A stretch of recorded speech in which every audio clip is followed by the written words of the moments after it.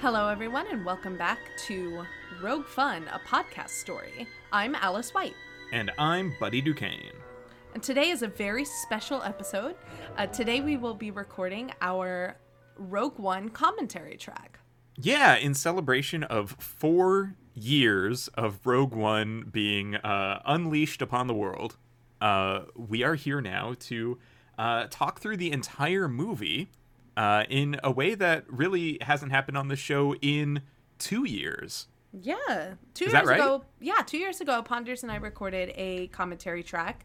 But now that we've gone through the entire movie, bit by bit with this podcast, it's time to try it again. So we're gonna go through the whole. We're gonna start the movie. We'll give you the sound of that first musical sting at the beginning of the movie, so you know how to sync up.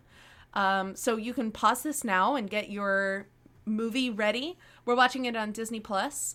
So there's about 14 seconds of silence before the sting, and then we'll put the sting in here so you can hear it and sync up, and we'll watch the movie together. Yeah. So, Alice, are you ready to watch Rogue One, a Star Wars story, together now for the podcast? I sure am. Let's get started. Okay. Okay. We've hit play. Do you remember seeing all of this on opening day? I sure do. I cried like a baby.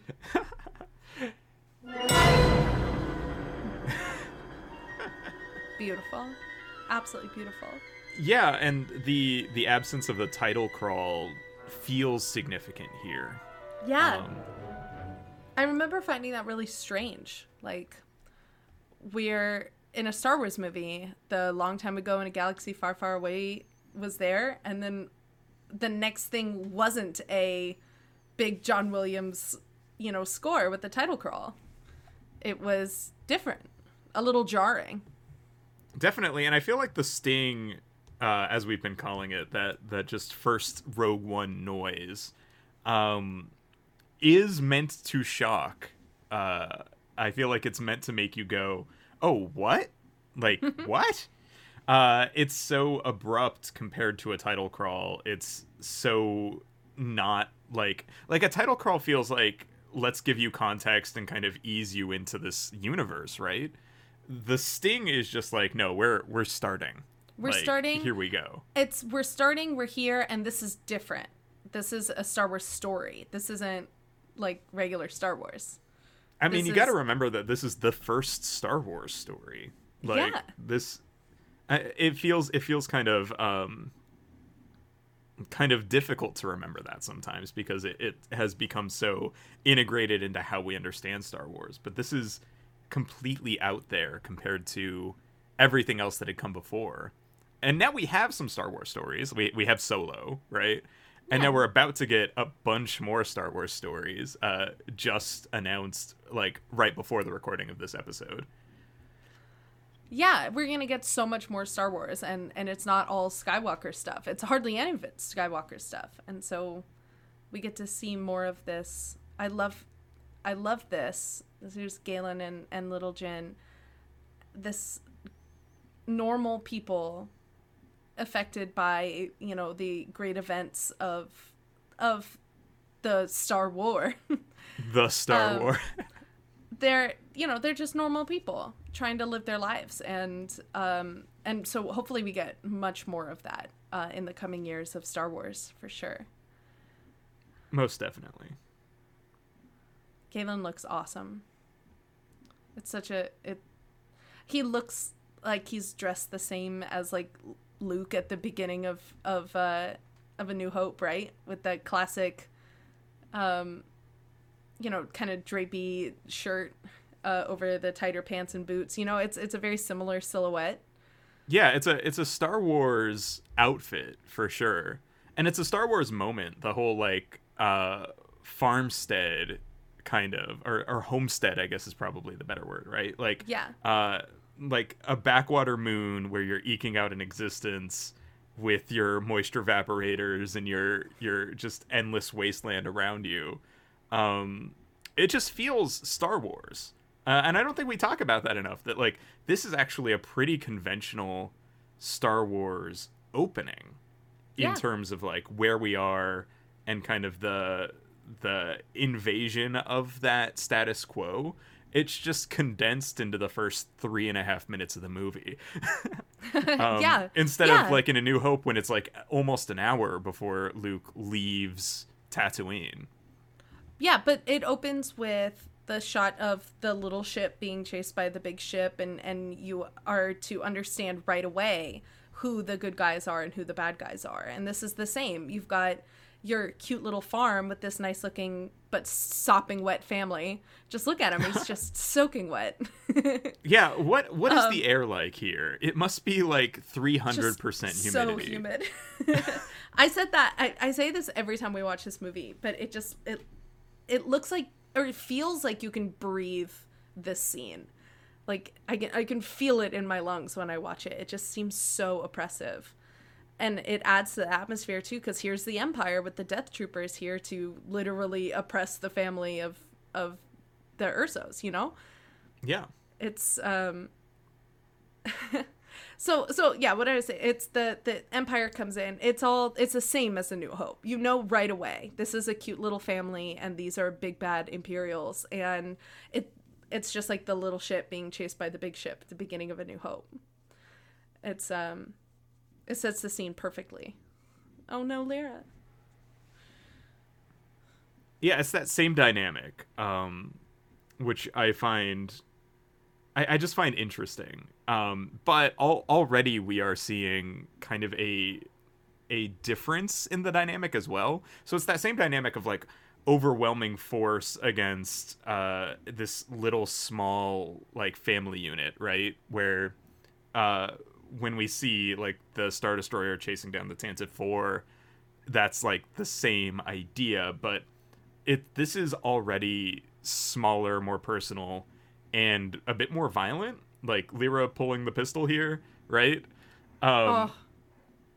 It like when the rebels are being overtaken in the Tantive 4, it feels a lot cleaner than this. It feels like a battle, right? Whereas this feels like a murder. you know? There's a difference in tone that is already kind of being explored, and we're being set up with that same sense of familiarity, but also its own unique thing that is like the thesis of this movie almost. Yeah. That like this is absolutely unequivocally Star Wars, but it's definitely a different angle on Star Wars. I want to think for a second about the difference too between, like, if we were going to compare this to the beginning of New Hope, the difference between the attitude and the actions of Galen and Lyra as the adults in this situation versus Owen and Beru at the beginning of A New Hope. Yeah. And how on Tatooine, in the middle of the desert, everybody has kind of just accepted that the Empire and the Imperials are in charge. And they're like, you know, they're even talking about, they're like, all right, I might go to the Imperial Flight Academy. Not just I might go, like I want to go, you know. Yeah. And so you're introduced at the beginning of A New Hope to a people that have kind of just accepted their fate. But it's all about to change. And at the beginning of Rogue One, you're introduced to these people who have been in the fight from the beginning and who have never fallen into that complacency. It's just a different kind of people altogether. Yeah, it's funny when you said Owen and Beru, I was thinking like, well, what is their politics? And I maintain that this piece of the score is so good. It's so gorgeous. But like, what is the politics of Owen and Beru, the Larses? And I think that their politics is they know that they're involved in the fight because they have Luke. Because but they're determined.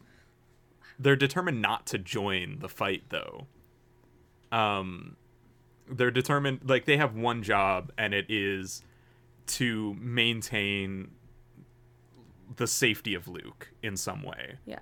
When it comes to the rebellion in general. So I wonder then about the again, the difference here where with the status quo of Jyn's life just got flipped, and instead of flipping into action like Luke does, she flips straight into apathy. After losing Saw, after being abandoned by Saw, that's it for her. She's just given up. She doesn't want to join the fight. She doesn't want to be involved. It's the opposite of what Luke goes through at the beginning of A New Hope. Yeah, where Luke's upbringing was one of isolation and kind of deliberately not looking up. Ooh, right? Jyn's was an upbringing of engaging in the fight, even if it's hiding, right? But also being aware that eventually the fight will come to them and having a plan for that. And then she gets flipped to not looking up, where Luke gets flipped to full-on involvement. It's a really cool inverse. Yeah. In the same way that Jyn is an interesting inverse of Luke, because Jyn's not special on like the galactic scale. She's not a Skywalker. And yet she's still special and important in this story. Which I think is like a cool reversal of that as well. Yeah. Let's talk about Cassian now. We He's can on talk screen about being Cassian. beautiful.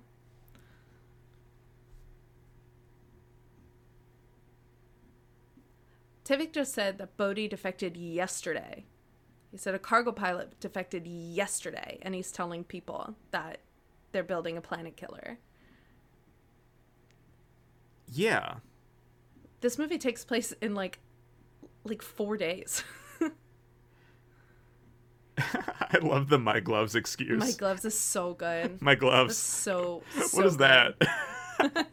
He's sitting here, you know, that intensity of action, of I know what I have to do.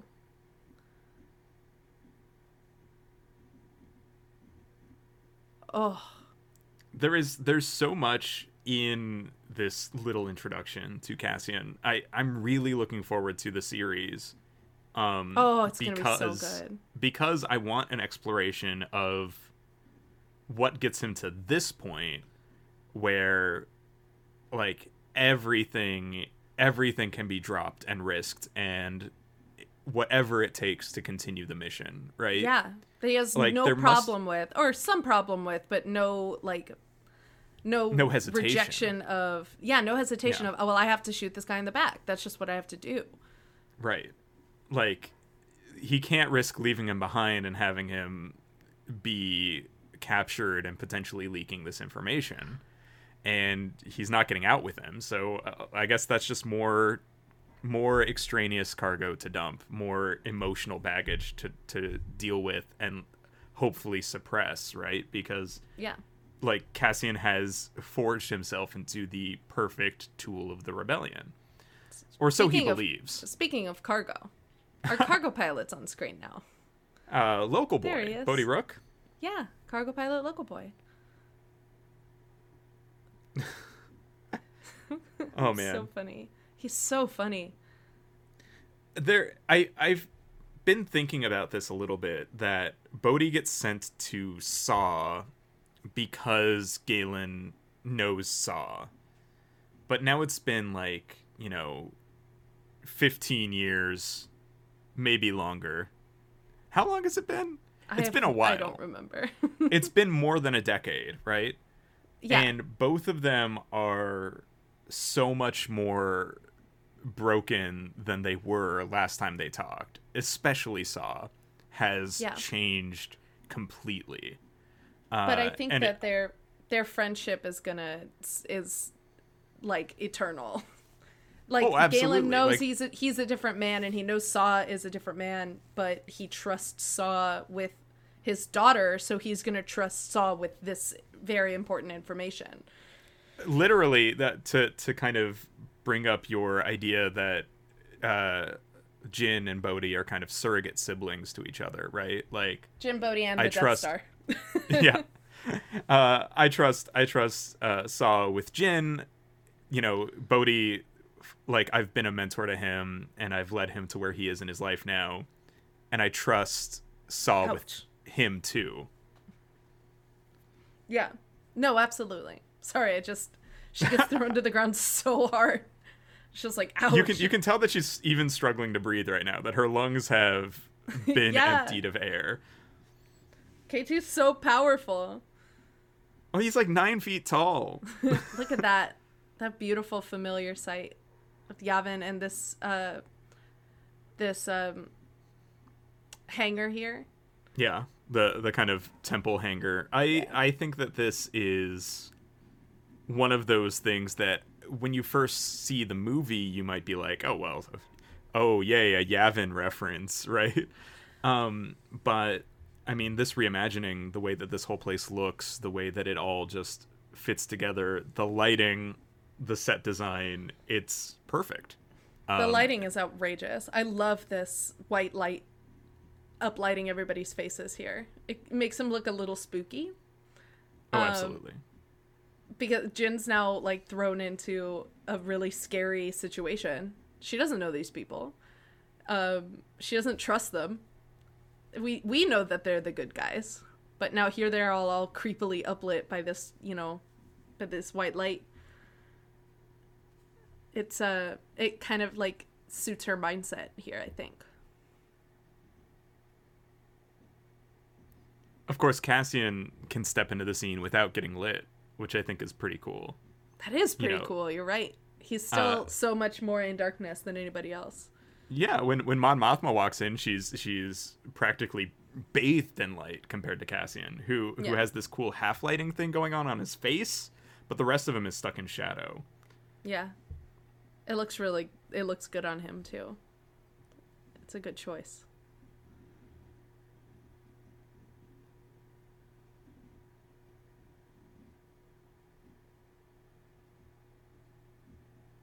I'm so excited for the Cassian show.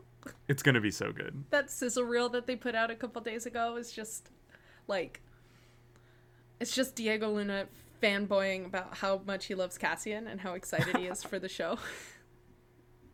He's so good. You gotta imagine that when the movie came out and all of the Rogue One characters die, that he must have thought that was it for him in Star Wars. He's getting his own show. And now he's got his own show as like an exploration of what it meant to be a rebel agent. Yeah. And what that does to a person, what kind of adventures that person goes on, what kind of emotional struggle he goes through. I cannot wait. I hope that Genevieve O'Reilly as Mon Mothma and Alistair Peachtree as Draven are both in it. I couldn't imagine having a Cassian show where he doesn't interact with at least both of those characters at least once, right? Right? He has to, especially Draven, but like he has to. They're both so well cast too. You know who we're gonna get again, maybe? Who? Antok Merrick. Oh, I would just die. He's in the scene, Yeah, I mean, he's been in the background this whole time. We got a couple of shots of him. Yeah, he's so pretty. So, like, it stands to reason that he's going to be on a couple of operations in which Cassian is involved. Oh, wait, who's that emerging from the shadows? Who's that? And what's that beautiful soundtrack coming in the background? Weird. It's Star Wars. Star Wars the man is here. Star Wars is here. I find it interesting that the offer from the rebellion is Jin's freedom, even though they don't really have like authority to grant that, right? I guess they would just figure out how to wipe her files, maybe give her a new identity. Yeah, like send her somewhere, right? Where she wouldn't ever have to look up again, maybe. Maybe. But she's been on the run. I don't see how that would be any different for her. I love that. I remember you. Like, yeah, you threw me to the ground like a couple hours ago. It hurt really bad. It's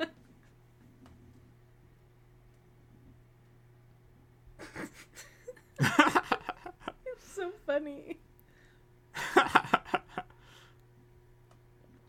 My specialty is just strategic analysis. What do I know?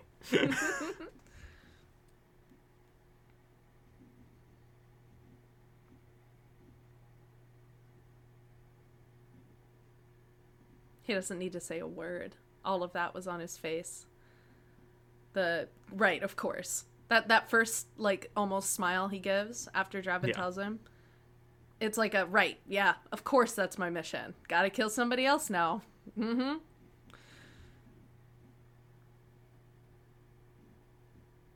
What?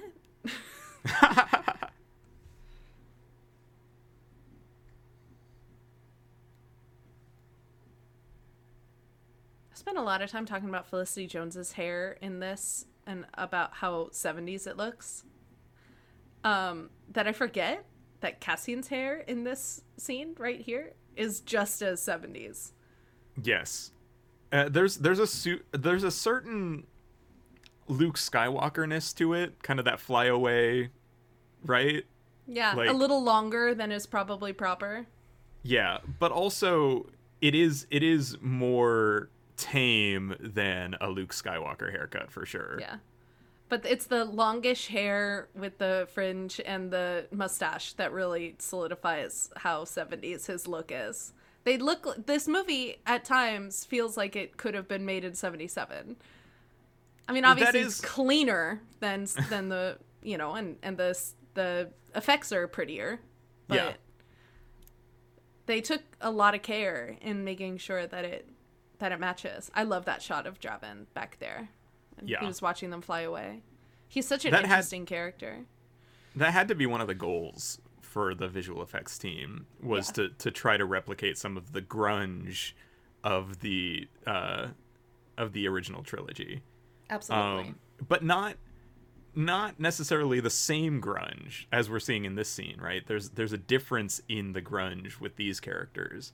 Oh yeah. Than even what you saw in like what are some of the worst locations in the original trilogy in terms of like grunginess? I guess like Jabba's palace, right? We both said it. Yeah, Jabba's palace looks different than this because of course it does. It is a different place. It's a different kind of dirty. Yeah, these characters are experiencing a different kind of desperation. Ooh, that shot of Saw is so good.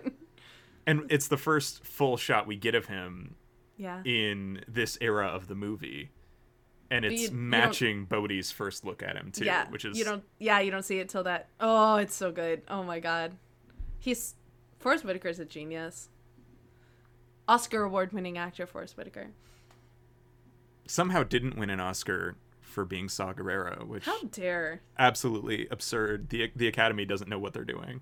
I mean, sure, yeah, he was phenomenal in Last King of Scotland or whatever. Fine. Sure. Fine. But Saw Gerrera. This is iconic.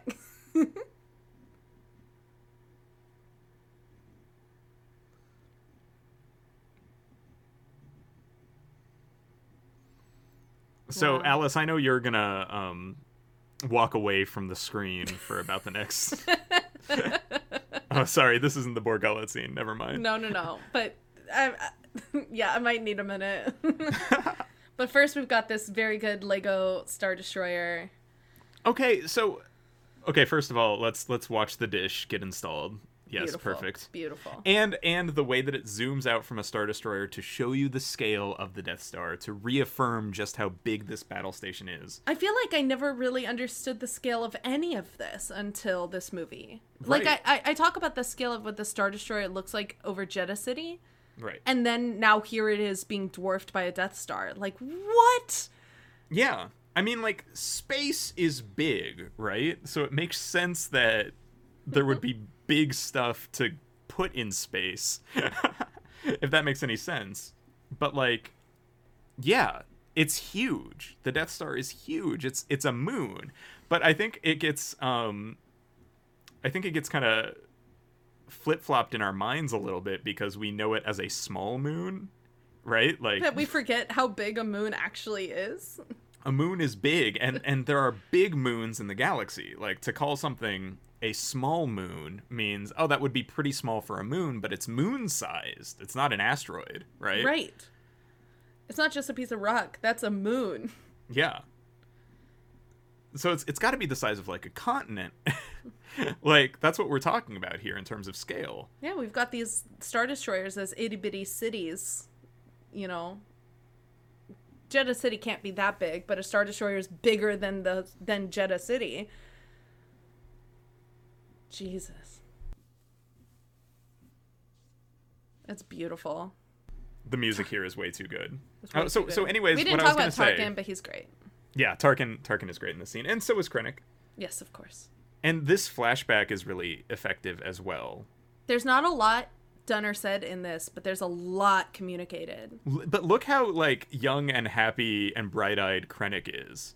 Like, even the slight change in how he presents in this scene shows you that he wasn't always as ruthlessly evil as we see him. Like, that there was, like, we're doing a good job, and I feel good about the job we're doing, like, attitude that he had back then. Just in that little moment where he took a sip, right? They're celebrating as friends. Yeah. Lyra's not happy, but... Well, Lyra disagrees with the entire situation. Yeah. But I feel like that transformation, like, is really clear even in that moment that we get, which is, again, a lot of showing, not a lot of telling in this movie. I've said it before and I'll say it again. The shot where Galen sets her down on the bed and it cuts to her putting herself into the hole in the ground is an outstanding piece of editing. Yeah, just the match on action there and the contrast between the moments, yeah. Right? Where you could see her thinking, like, my father put me in that hole. I she's a little angry at him and upset, and she thinks that he's, not... She was convinced that he was dead, and that if he's not dead, he's, a bad guy now. And now she's being given a little bit of hope that that might not be true. Neither of those things are true, maybe. It's... I don't know. Yeah, I'm gonna cry about Jyn and Galen today. Just letting you know. Just letting you know that's on the docket for later. I do feel prepared. So anyways, now that we've seen the Star Destroyer again, I've been thinking about the way that we describe the look of things in this movie. And you said, look at this Lego Star Destroyer, right? But, like, okay, we say it looks like Legos, but we also agree that this is the best that a Star Destroyer has ever looked. Oh, yeah. So I don't understand that, because both things are true in my brain. Well, it was really just that one shot of the Star Destroyer coming into the light where it really looked like Legos. Yeah. But yeah, no, it kind of looks like a Lego here too. but in a good way. Yeah, like why in a is tangible... that so good? Why is that so like... perfect for a Star Destroyer that, like, when we see it, it looks like Legos. When it breaks apart, it kind of breaks apart like Legos. And yet that's what our brains expect. I think it's because a Lego Star Destroyer is something that I have touched and felt with my own hands. I know what a Lego Star Destroyer looks and feels like. And then I see it. It makes it more, like, tangible and physical. Like, I now know that the Star Destroyer could be there in reality. It's not just a CG thing. Ew. Yeah. Okay, so you are gonna walk away from the screen for about the next 15 seconds, right? I'm gonna watch it. It's just those little tentacles on his belly scooching him along are so nasty. Everything about the Borgullet is upsetting. But, like, it also kind of draws another parallel to Jabba's palace. Like, that he has, like, a monster on call to torture his enemies, right? Yeah.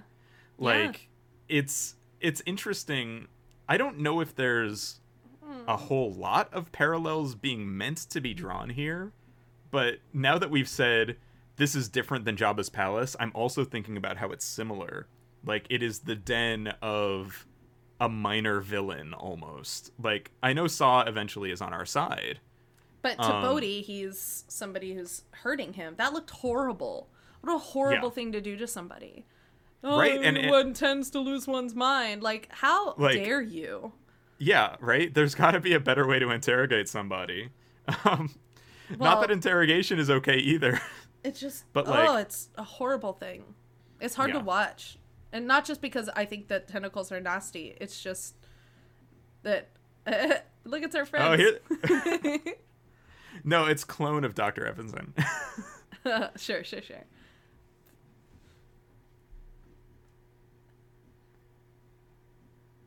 Yeah, it's Bodhi. I wonder how many people in the city know Bodhi Rook. Local boy. Well, he's a local boy. So right? So I wonder how many people yeah. see that picture and go, "Oh my god, Bodhi's in trouble." That's little Bodhi. Well, that's probably why nobody would turn him over, right? Though there must be somebody who's willing to. Yeah. Rebellions are built on hope. There it is. That's the thing. He said the thing. That is the thesis statement of the movie. I love this scene. Yeah, Jeddah City feels very fully realized for the amount of time that we spend in it. It feels like a place that used to be big and beautiful and vibrant, special and holy, and is now occupied and scary. It feels real. Yeah, you could definitely see how this was the jewel of kind of Jedi spirituality in a lot of ways, right? Like, yeah, exactly.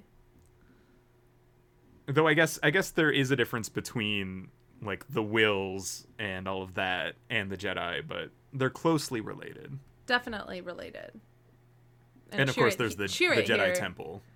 Yeah, I would say Chirrut here is part of that relationship between the Jedi and the Wills and the Kyber Temple and all of that. It's all different parts of the same belief system.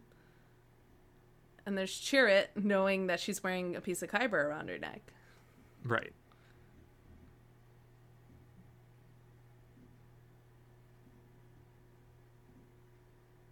Causing trouble. Cassian, causing trouble for everybody. What does that mean?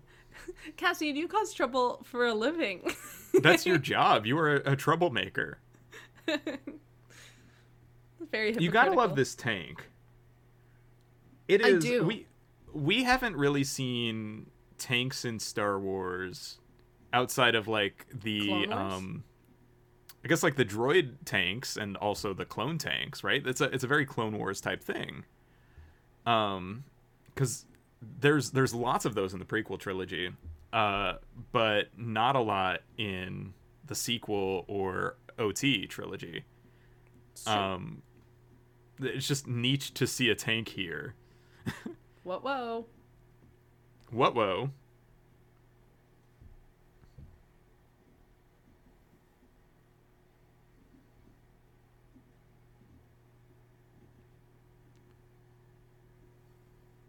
It really feels like the partisans here have a story. Like there's so many of them, and they're all so varied in like personality just from what we can see of them. And in species and so we know that's a rebellion thing, that the Imperials are not into alien species or non-human species. Sweet. Yeah, it's kind of hard. I sometimes end up using the word alien when I'm talking about non-humans in Star Wars, right? But yeah, I guess really they're all kind of aliens.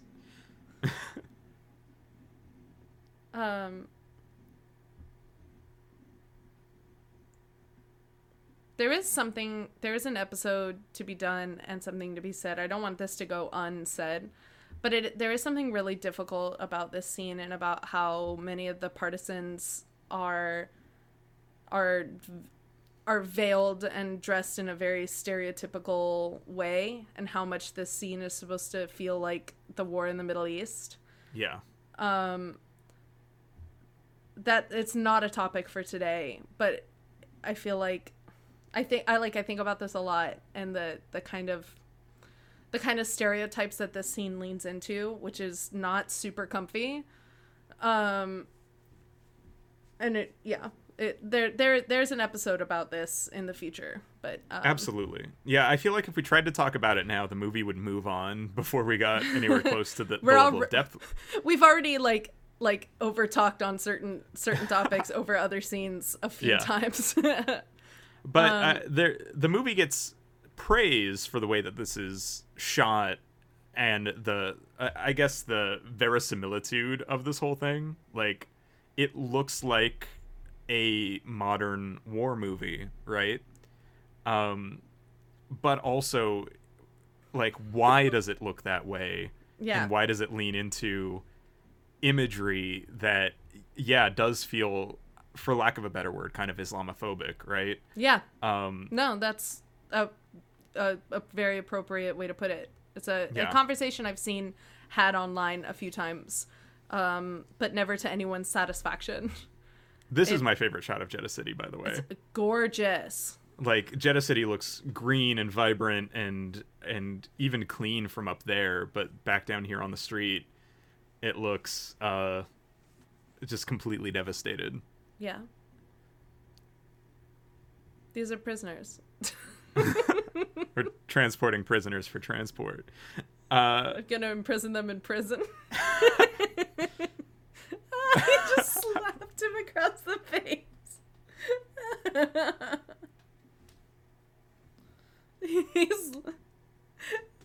Cassian's looking at him like, are you serious? I mean, the on-set anecdote that was all improvised. It's so good.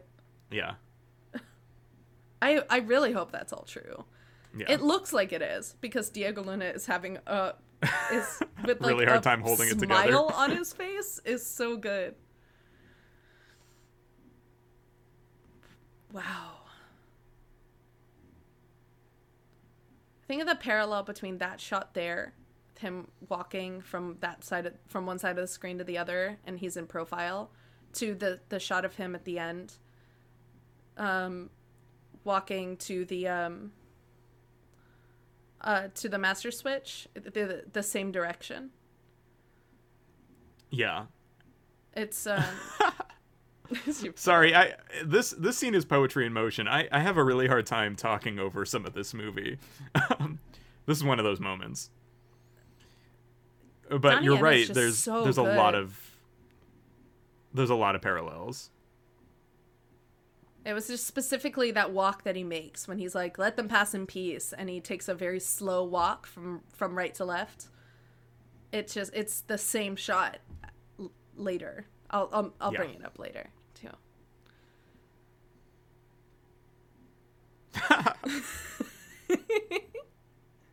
God.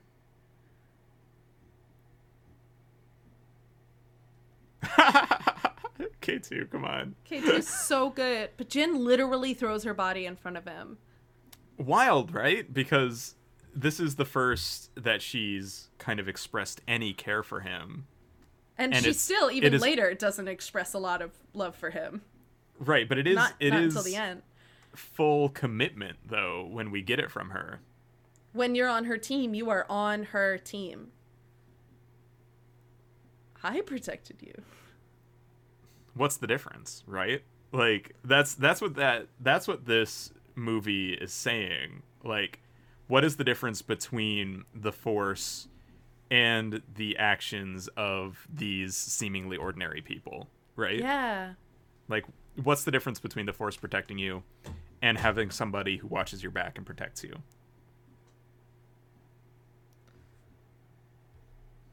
I really like that.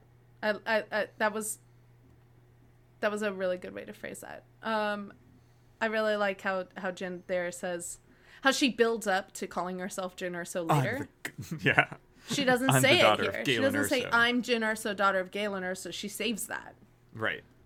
Right now, she's just the daughter of Galen Erso. That's what matters. And you would think that maybe some of the partisans here would know if she's like, it's me, Jin.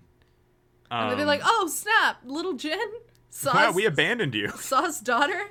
We left you on that planet that one time. Yeah. Oops. But yeah, she's not owning up to that part of her identity or that part of her life here. Not yet. But also I think she's being a little protective of exactly what her relationship is to Saw, right? Like, tell Saw it's me, Jin. He'll come and get us. She's maybe afraid of what that might mean if she tries that. I never noticed that before. That's a physical Jajara board. Yeah, that's every other time we see it, it's hollow chess, but here it is absolutely just it's a physical board. Big ol' miniatures. How funny. I never noticed that before. Yeah, You learn something new every time you watch. It's a low-tech Jabba's palace. Like, I think they even have... Like, they don't have live music, right? But there's some music playing. No, and there was a holo of a Twi'lek dancer. Right. And not an actual Twi'lek dancer. Like right. in Jabba's palace. It's interesting just how many parallels there are here. Yeah. He's praying.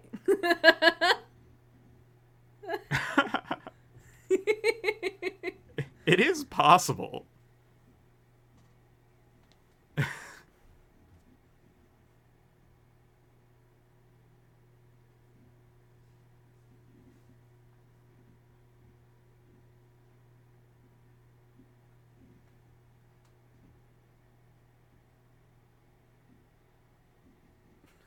Just absolutely just got him dead to rights there, didn't you, Chirrut? Dead to rights. Even Baze sits there and is like, "Oh yeah." Oh yeah, that's a read. Good one. This guy, Two Tubes, and his brother were in Solo. Were they? Mm-hmm. Well, they were they were both in Solo, and then just one of them is here. I can't ever remember if it's Edric or the other one. But yeah, he's in Solo. He's in at the end with Erin Kellyman. What's her name? Enfys Nest. Oh yeah. Another kind of proto-rebellion group, right? Mm-hmm. And that's the connection, is the Two Tubes guy. And his brother. Whose name I can't remember. Oops.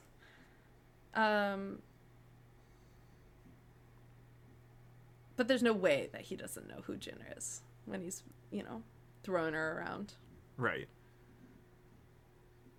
Of all days.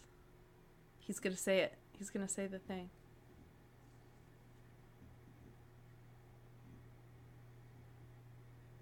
Oh, there it is. It's a trap. Roll credits. It's a trap.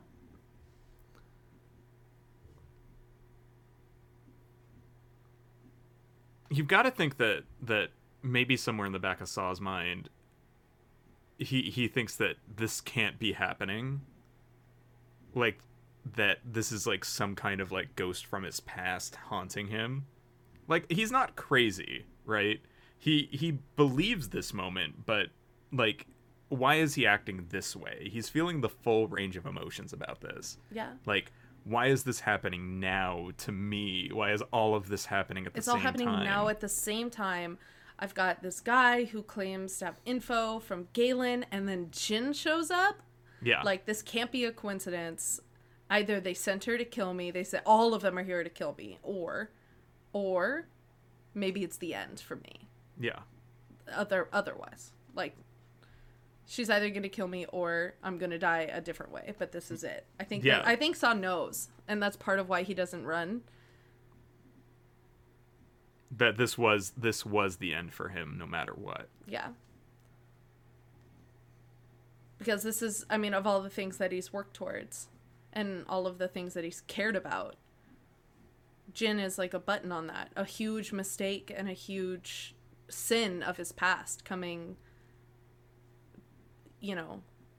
back to him is, I mean, it's gotta hurt really bad. Yeah. And if you're as aware of, poetic irony as it seems that Saw is, where he goes, well, Jyn's back. I hurt her really bad. This is my past coming back to haunt me. Maybe this is the end for me. Yeah. I mean, I think there's an implication with Saw that he regrets a lot of his methods. That he's consistently seen as necessary. Oh, statement, not a manifesto.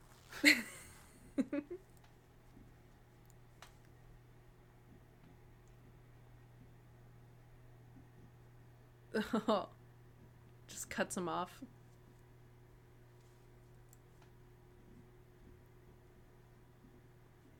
That's an interesting crosscut, right? from the order to fire and the primary ignition starting up to Chirrut notices something. Yeah. There seems to be an implication that he's feeling that. Yeah, I was just noticing that too. But also, that's not what happens in the scene, right? He's like, oh, who's that in the next cell? Like, his feelings are extended that far. But you gotta assume that there's a ripple in the Force when somebody powers up a Death Star, right? Oh, I mean, possibly.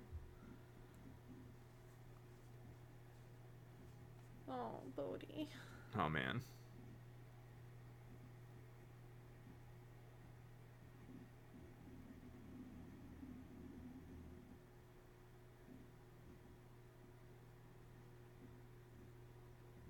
I think that right away there is a gentleness to how Cassian approaches Bodhi.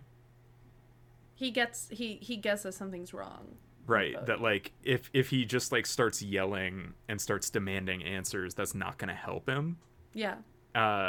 Like he's good has at that reading read people. on him. Yeah. He has to be good at reading people. Yeah. Okay, here we are.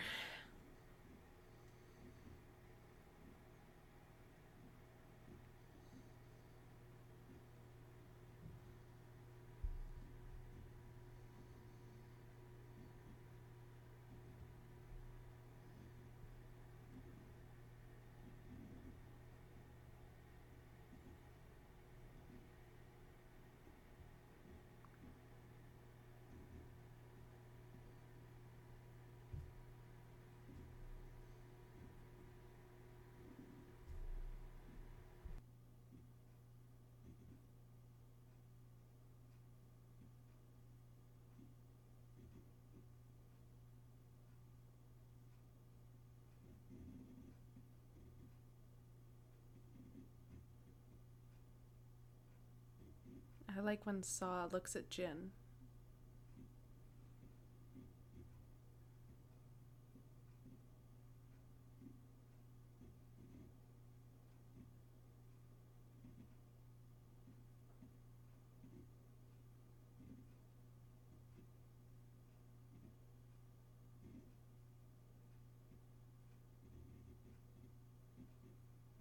Is a flaw so small and powerful?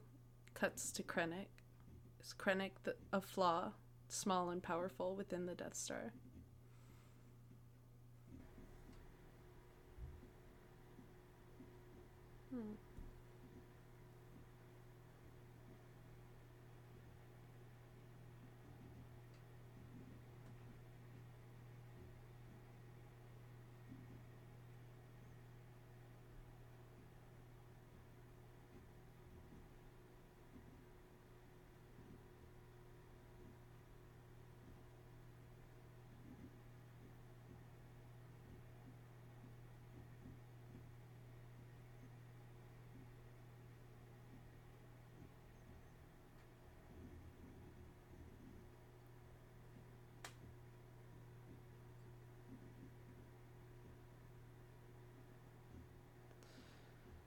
Yikes.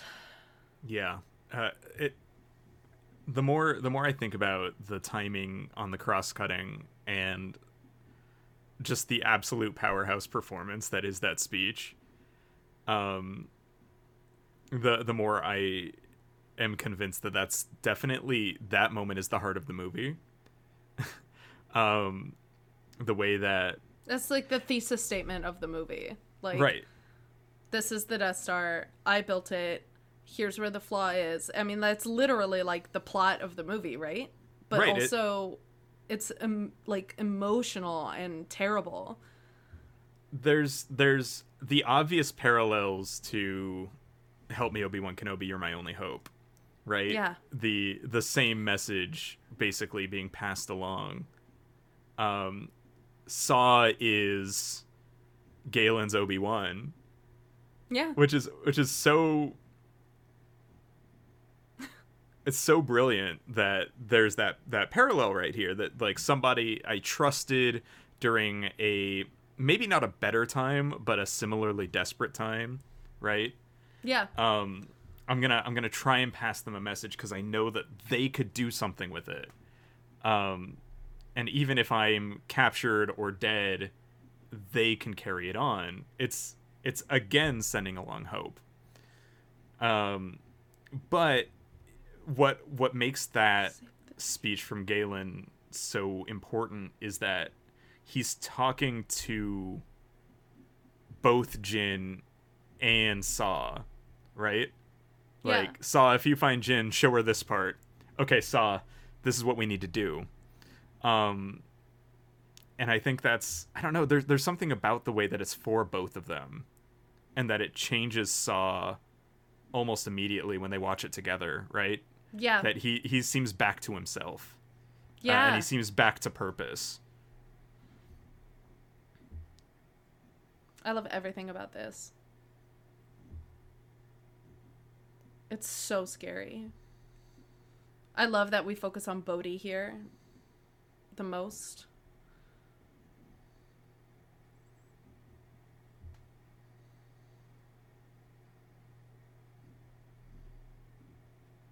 You gotta love the line "punch it." Yeah, I love Punch It. I also love I haven't made our calculations. He says it in a second. I'll make them for you. It's so good. Yeah, Saw is himself again. This is the lion Saw Gerrera. The young man he used to be, facing down the boulder. Look at that. You get the impression that even when he first found Jin, that he was a completely different man, and that it's the intervening time since he lost her that has made him the kind of paranoid guy that he is now. Yeah, And Jin, maybe having Jin. I mean, in the book in Rebel Rising, you see him. He refers to Jin as his daughter a lot, and at first it's like a cover, like oh yeah, pretend to be my kid, and no one will care. But eventually, he kind of just becomes her new dad, and the act of leaving her behind, even though he knows it was the right thing to do, like that. I mean, that had to have hurt him. Like, Well, really he did bad. it. He did it because he knew he couldn't trust the people around him anymore with her. Like, it was he broke her trust because his trust was broken with his partisans. Like, he had to do that to maintain his leadership. Because people were starting to figure it out. Yeah. And that's, I mean, there's no way that doesn't hurt a person deeply. Yeah. So he knows, he's like, I know I need to let her go, need to let her go, and she needs to go be her own person. But, and that I can't keep her safe anymore, but I can't feel right about it. And that he doesn't trust the people around him has to feed into that paranoia, too. Right. Love it. My achievement.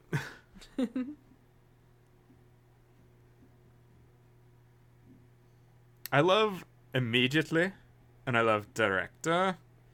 It's so melodic. They got his speech pattern so perfectly. Facility.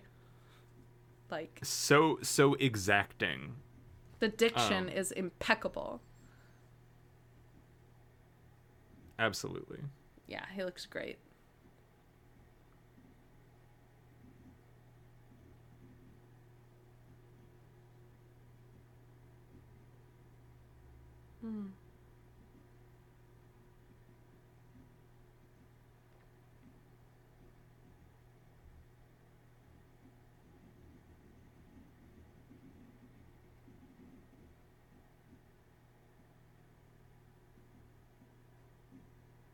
He's right.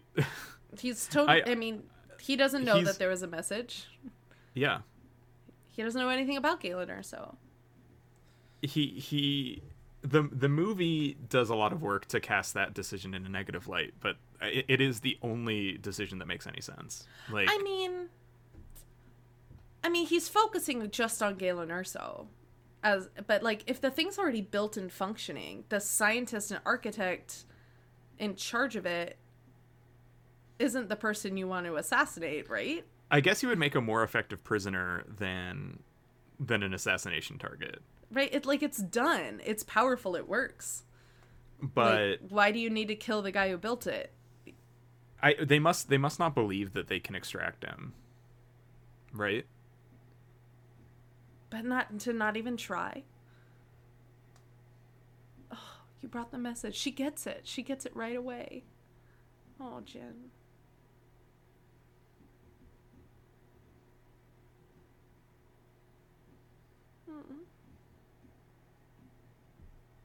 This is something that Jin would have wanted to hear from her father. Yes. Yes, it's exactly. That's the guidance that she would have wanted. You can do right by yourself if you just listen to what's in your heart. You can make a difference. You can fix things. You can do something about it.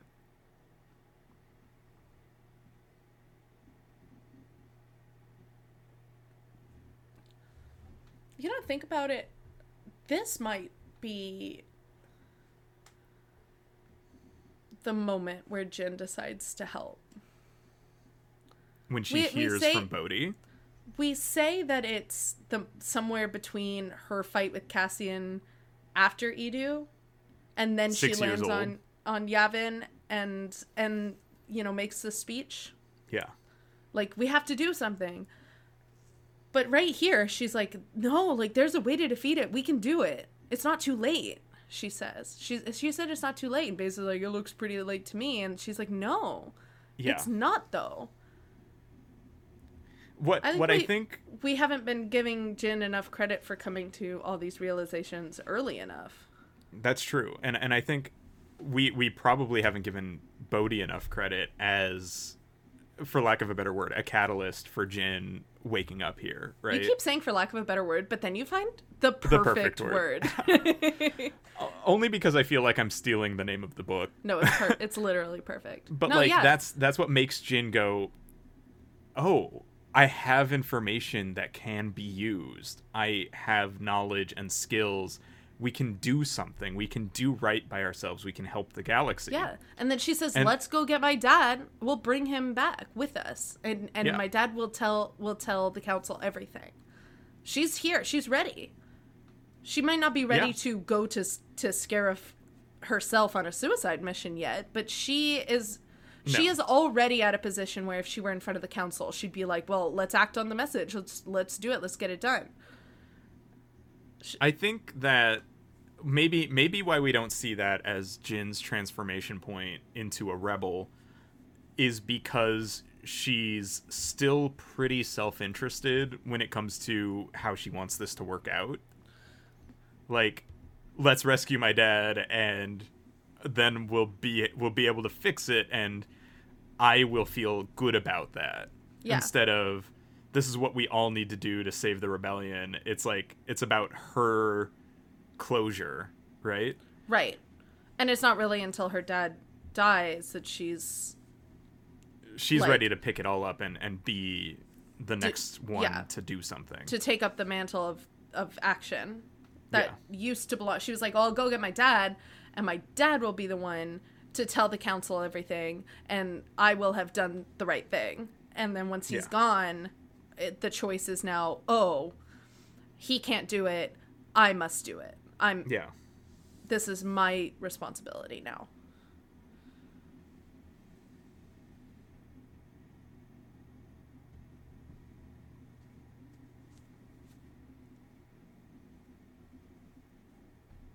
I feel like maybe that's a little rash. Yeah.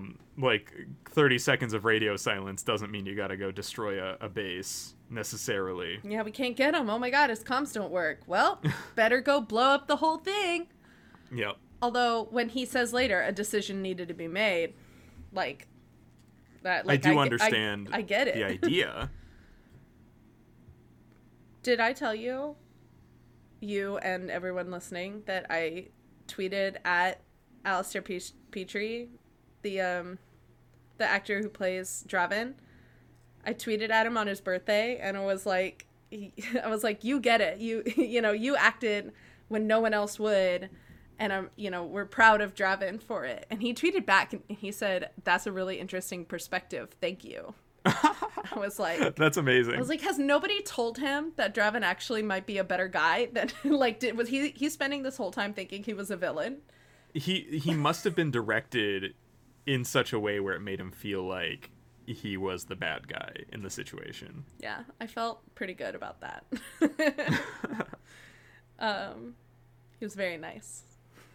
It's just good to know that, like, I feel like to be involved in a Star War, to even have a minor role, has got to be such a great experience for just about anybody, right? Yeah. And it's just good to know that, like, the folks that are even a small part of these movies, like, feel something about them. That there's something about being involved in Star Wars that feels like it's a little bit more than a job, because it's Star Wars, right? Yeah. It's like a responsibility and like a legacy. Yeah. It's nice when you see people that get really into it. When you see actors that start becoming fans.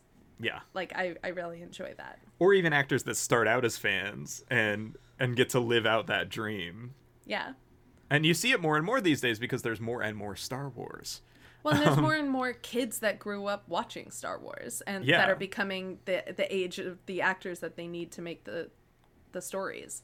Talk about things that last generations, that spans generations, that will continue to span generations. Star Wars is that. Yeah. Jyn looks awesome in this outfit. Yeah, you gotta kind of love it. Honestly, to talk about callbacks again, this looks like standard issue Endor. I was gonna say it looks like Return of the Jedi. Yeah. She looks a little like Leia.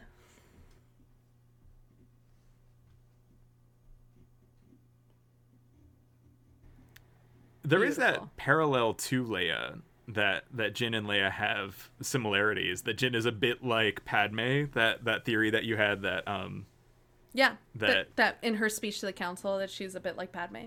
Yeah, that Mon Mothma looks at oh gosh, what's his name? Bail Organa. Bail Organa, thank you. That they look at each other and they're like, "Whoa, this sounds like Padme. This sounds like Leia," and they're about the same age. They are about the same age. There is, I think there's a reference in the comics to. I have to do more research, but I think there's a reference in the comics to Saw meeting with the Rebel Council when he decides to break off and kind of do his own thing. That little baby Jyn is there, and little baby Leia is there with Bail, and they cross paths in the same like council meeting, but they were both so like young and like, kept on opposite sides of the room that they didn't like actually meet. But I mean, it makes sense that there would have been a time when they would have at least passed each other. I feel like Jin's maybe a little older than Leia at this point. Yeah, maybe a little, but they're all supposed to be like Leia's supposed to be what, 19 at the beginning of A New Hope? I think so, something like that. And Jyn is what, 22 here? Yeah. 23? Like young, but just a little bit older than Leia. Like Cassian's a little bit older even than that. He's got to be like 30. I know there are numbers for this. It's just we're watching live it's and I'm somewhere not on looking Wikipedia, the online Star Wars encyclopedia that anybody can edit. It's that, yeah, but they all would have been children at about the same time, kind of running around the same rebel bases. Yeah. Yeah, doing very different jobs. Part of it is that the Ursos went into hiding, years ago. Yeah. A long time ago. And that Saw broke off from the rebellion a long time ago too. Yeah.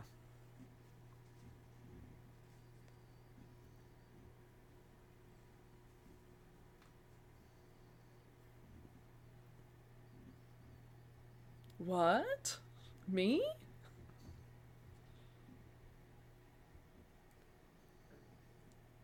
We got to do this outside in the rain. Yeah, because Galen Erso's not allowed to be dry. Like, ever. That's, honestly, it's an interesting parallel. We talk a lot about how this is a similar scene to the standoff on Lemieux. Yeah. And they Like, have it's to be that same soaking lineup wet. of stormtroopers. And Galen also tries to lie and save people he cares about. Yeah. Of course, now he's coming clean. But he's doing whatever he can. And so the question is, why does it have to rain both times? And I guess the answer is to make your brain remember what happened I guess. in the first scene of the movie. Also because Mads Mikkelsen looks really good. When he's just sopping wet. Sopping wet. And he looks really good no matter what. Yeah. Oh, Cassian. See, that was all internal.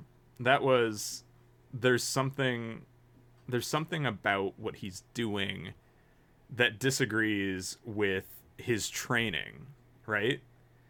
It kind of reminds me of the first time we see Finn when he takes off his stormtrooper helmet. Yeah. The transformation that goes on in his face where he's like, I know what I'm supposed to do, but I can't. Yeah. Yeah. And that same might as well be a stormtrooper moment, right? Yeah. Well, he's just rejected that. He knows what he was supposed to have done and he couldn't do it because he just watched Galen throw himself in front of a bunch of people. Yeah. And in the books it says that he could see Galen's face and he sees Jin's eyes and, you know, it's very cute. He cares so much about Jin. He wasn't able to do it, and so he doesn't, and then he gets called a stormtrooper like a minute later, and that hurts. That hurts him. He goes through a lot. Oh, and most of it is unspoken. Now, where have I heard that before? Do you think there was... Do you think there was what? Well, I'm sorry. I'm getting carried away by the movie again. It's so Do you good. think there was a effort made by Krennic to try to be friends with Galen again? Like, even after he had his wife murdered, do you feel like there was like a we're still friends, right? Like, I bet there thing was. from him. Yeah. Because there's a familiarity to the way that he. This is so weird to say, but there's a familiarity to the way that he gets up in his face to brag about his victory. Like, Yeah. the way that he's like, Jedha City, Saw Gerrera, the last remainder of the Jedi, they're gone. And I like, did it. You can feel like, you kind of feel that there's, hang on. Oh. Ouch.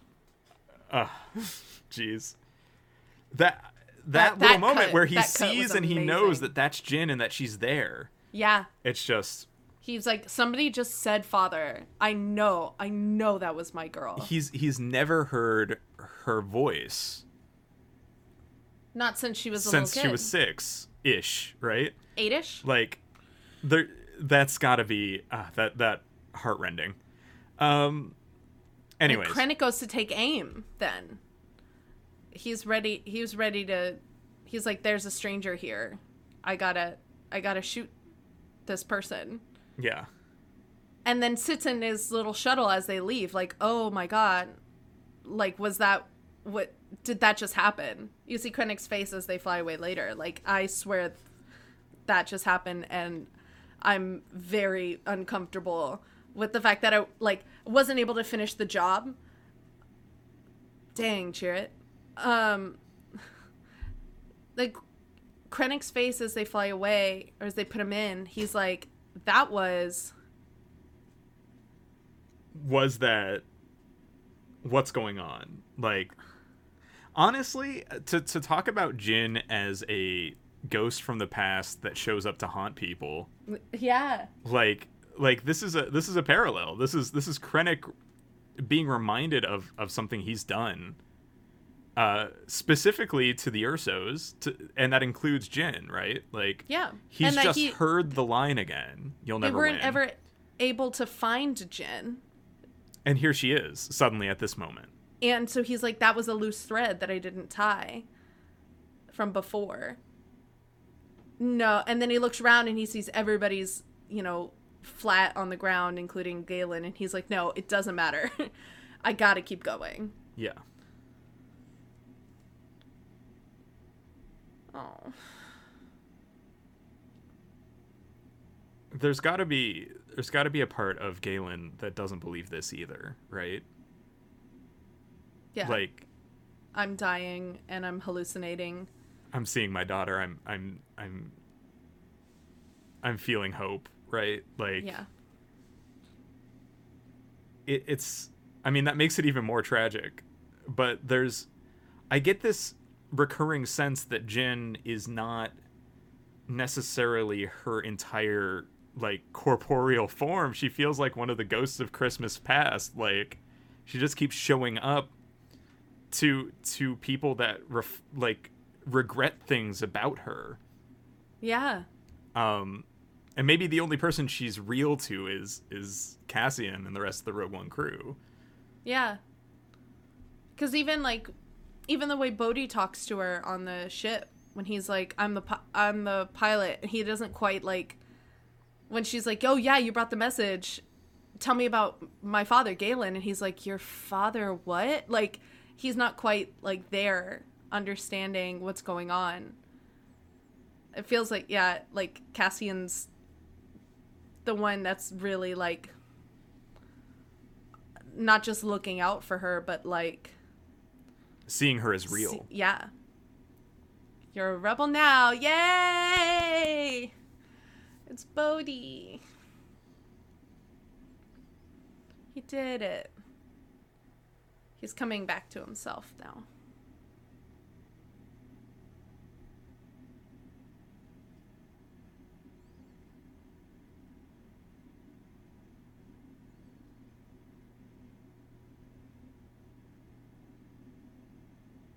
Oh, incredible. What a transition. Incredible. Oh my gosh, that fade up.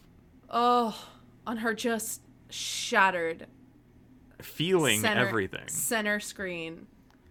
And now as we fly through a storm, we experience Hurricane Jin.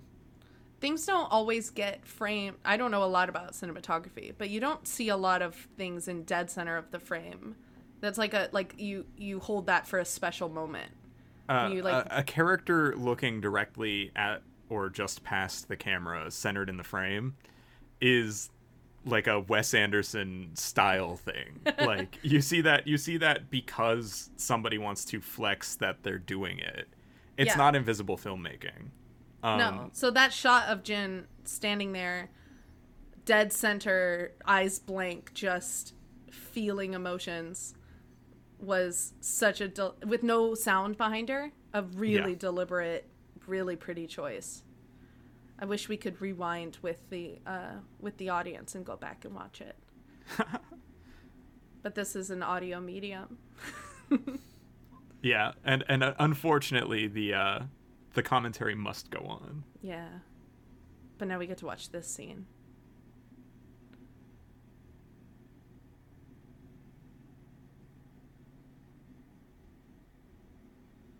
It occurs to me that there's something dripping in this scene, which implies that there's like a leak on this ship, but this ship is going to go into space. Oh no, that'd be very bad. I guess it was just raining really hard. In the ship? Maybe sideways. Maybe they something had the door wet open got put for a up. minute.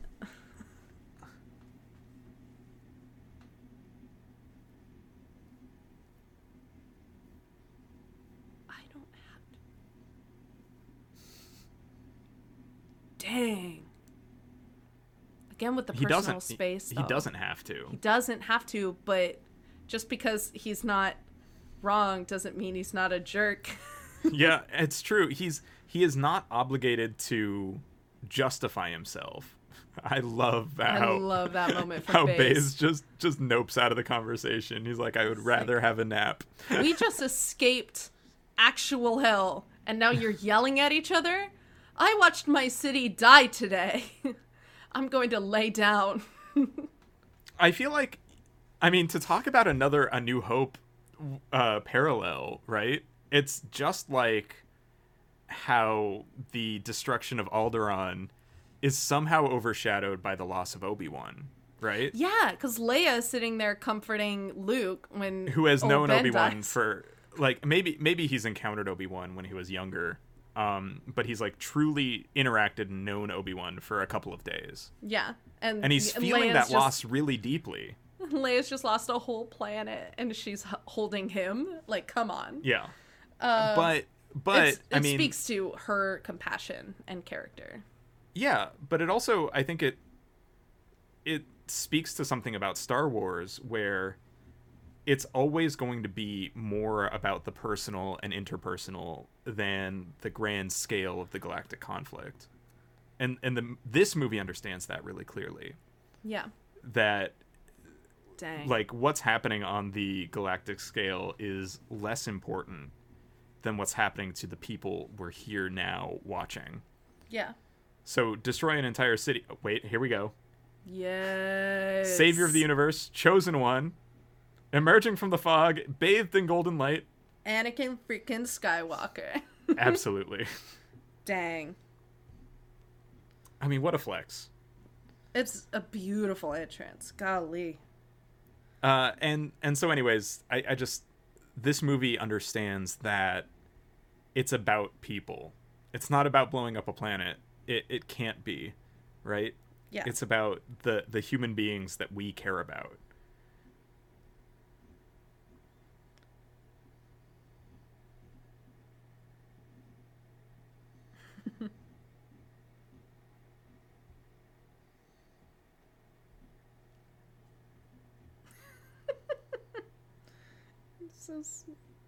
He's so snarky.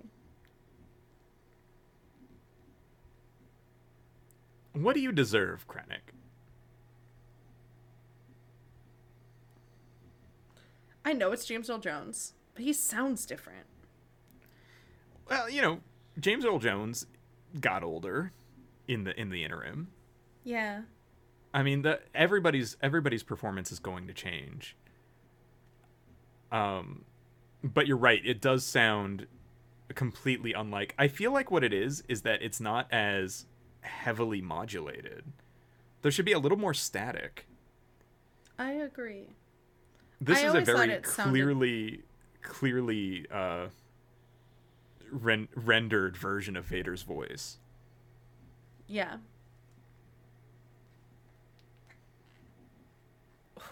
The sound design. So good.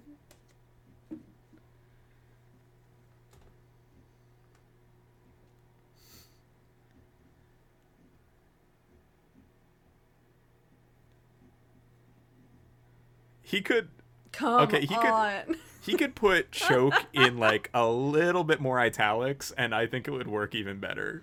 Be careful like- not to choke on your Yeah. aspirations. Like you can feel the italics, but you're not There should be more hearing italics. them necessarily. We could go heavier. I love the costume choices in this scene. I love everyone's costumes. I really like Bale's cloak with like these 3 pins in it. I love her the gold scarf, the gold shawl over her head. It just drapes so gorgeously.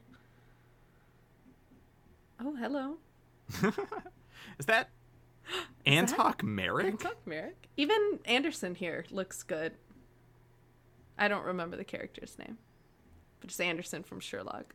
Yeah. You know the guy playing General Dodonna is the guy who I guess played it's Vaspar, according to the one subtitles. One of them is Oh, are you watching with subtitles? Yeah. That's cool. One of them's Vaspar. One of them, the woman I think is Pamlo. Yeah. I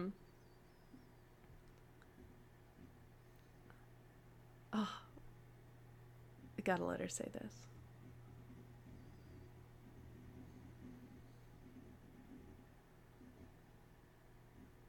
Look at that. That look up. It's beautiful.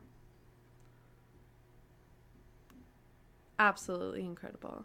What is she proposing?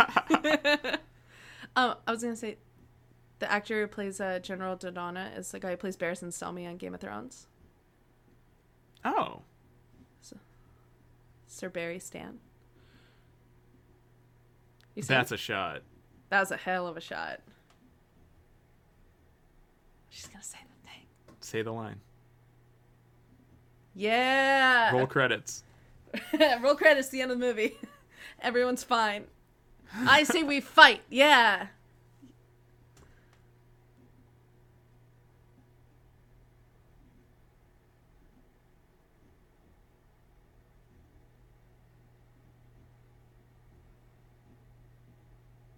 Just kick what's his name off the council. There you go. Just kick Anderson off the council and do it. Vaspar, you Without said? the I full thought that was support, the other one. yeah, Vaspar. It has to be a unanimous decision every time. It's not a rude. good way to run a council. It's rude.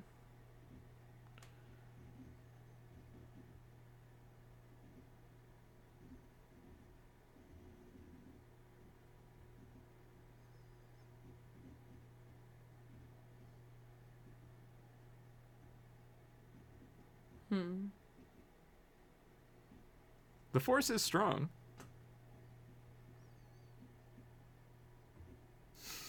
I love everything about this. It's so cheeky, the way that he just kind of points. Yeah. He's so cute. Look at K2 in the background. He's so tall.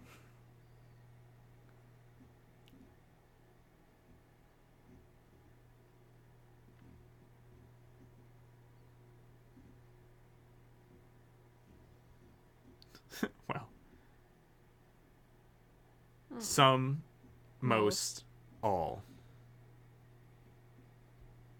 Like it's the way that he slowly encompasses the entire group in that delivery. Yeah.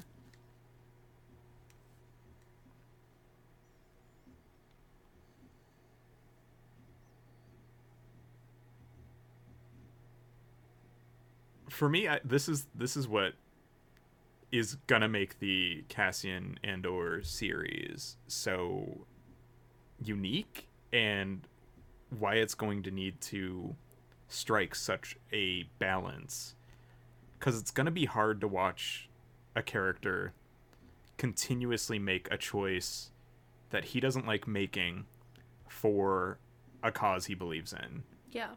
without getting anything out of it. I'm gonna right? watch that develop over the 12 episodes of the show, and by the end he's gonna be like having a really hard time, unless the show is about like one specific mission that he's on, and very little time passes. The emotional crux of the show is going to have to be about that conflict that he's having. Look at that face. It's like a Both dance. of them. It was like a dance. The most intimate thing for these characters is to welcome each other into their space. And they do it it's right not, away. It's not even to make contact. They just get really close together. And he's like smiling at her when he does it. It's very, very, dare I say, sexy? I think you dare. I dare. There's tension to it, Yeah. which is what makes it a compelling character moment, right? Yeah. Like, there's a feeling that maybe there would be more to it if the situation weren't exactly what it is. Yeah. Situation normal. We're all fine here. How are you?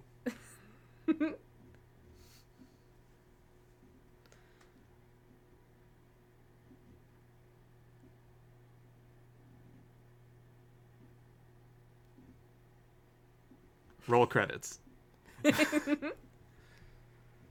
Well, there is now. Well, there is now. Yes. Yes. Pulling away.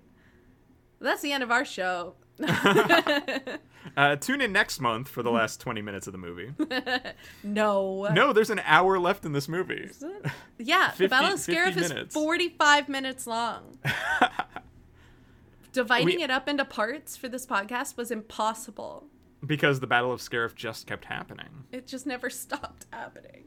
It really was like when we reached this moment in recording, when I was like, all right, we got to plan the next few months of, oh, gosh. It's just all Battle of Scarif. You know how many times I watched just the last 45 minutes of this movie trying to find just the right buttons to end the each segment of our podcast on.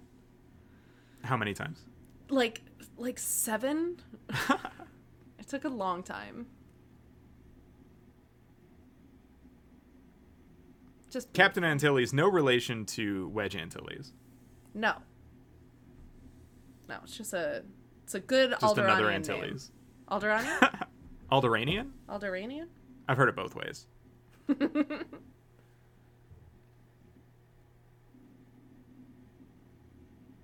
It's an older code, sir, but it checks out.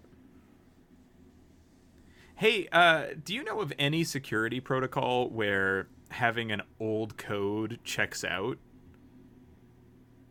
If Anywhere? it's an old code that they didn't discard, like if they're just holding on to an old code, like security codes, surely security codes of different things change more or less frequently, right? Right. It's not like they change every single security code every other day. No, but they do change them frequently enough so that if somebody were to get a code, by the time they were able to use it, it would no longer be useful.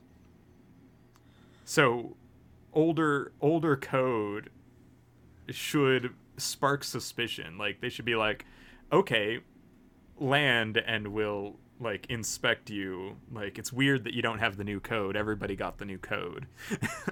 Well, for these guys coming from Edu, and he's like, we've been rerouted from Edu, they're like, ah, yes, Edu, the one that was just blown up. I understand why you don't have the new code. Yeah, that's true. But the line, it's an older code, but it checks out. Dang, look at them.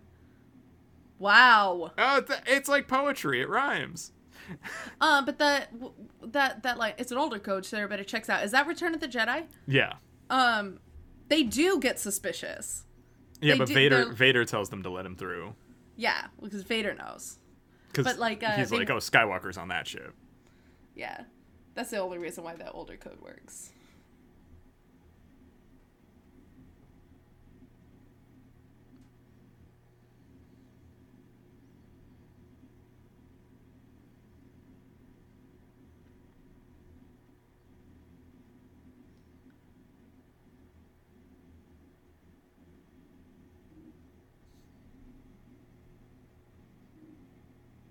I guess. I mean, I guess it Yes. takes a lot of signal. Bigger dish, bigger signal? Yeah, that's how it works. Yeah. I feel like that is how it works. I don't I know don't- anything about I signals. don't know anything about signals, but it sounds good to me. A bigger dish does sound like you'd be able to send bigger signals. Sure. Hey, these guys are going to need a pep talk. Jin. You got this, right, Jin? Somebody with a lot of good social skills is going to need to give a pep talk. And Jin's like, great, I guess that's me today?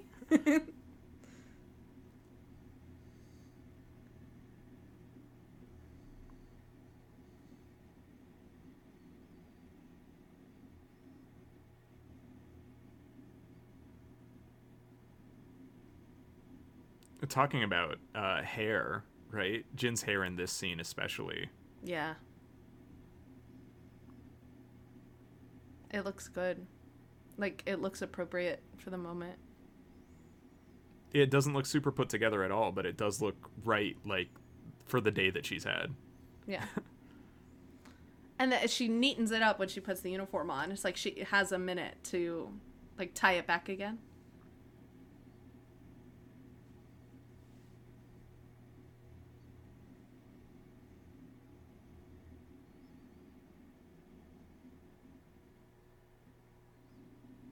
Yeah.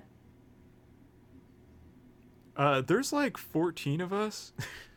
So we can at best do like Are we rounding down? 100 and 105.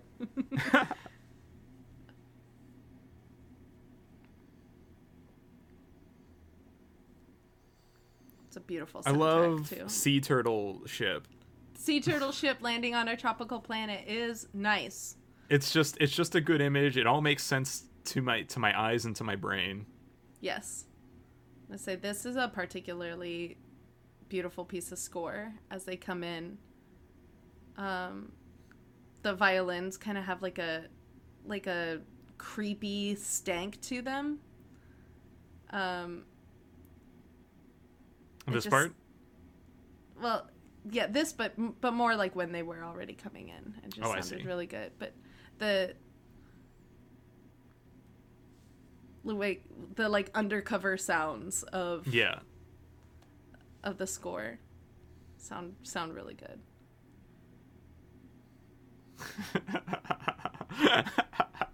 That moment is so Scooby-Doo. Like it just absolutely feels like some Star Wars hijinks.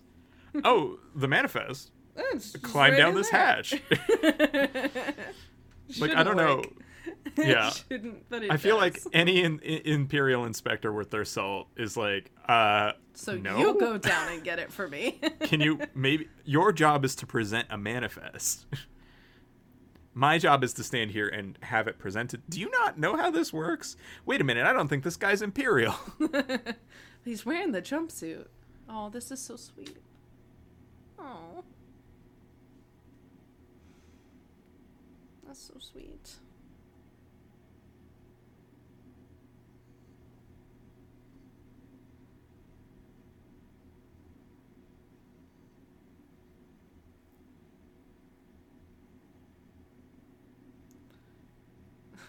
Cassian is just scruffy enough that he shouldn't be able to get away with this.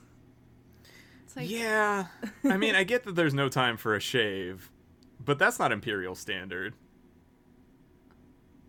And his hair's just a little too long.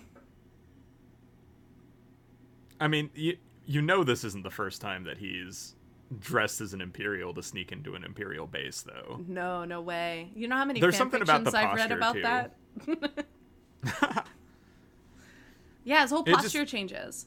It seems like he knows what he's doing. I mean, how hard are Imperials looking at each other is the thing, right? Well, the officers seem pretty self-centered.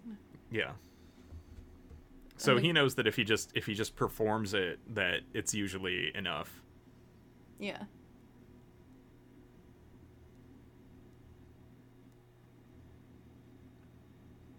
It's so impractical.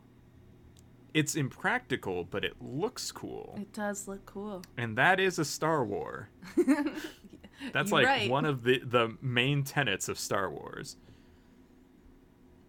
I mean, has how like that one lock is it... of hair of his mullet sticking out the back. It's just that like, the rest of it got tucked under his collar. Don't you think Jin's a little short to be a stormtrooper? K2 walks a little fast. He really does have a different gait than the rest of the K2s. Really or the cool. KX. The KX units. And Melshi's beautiful accent.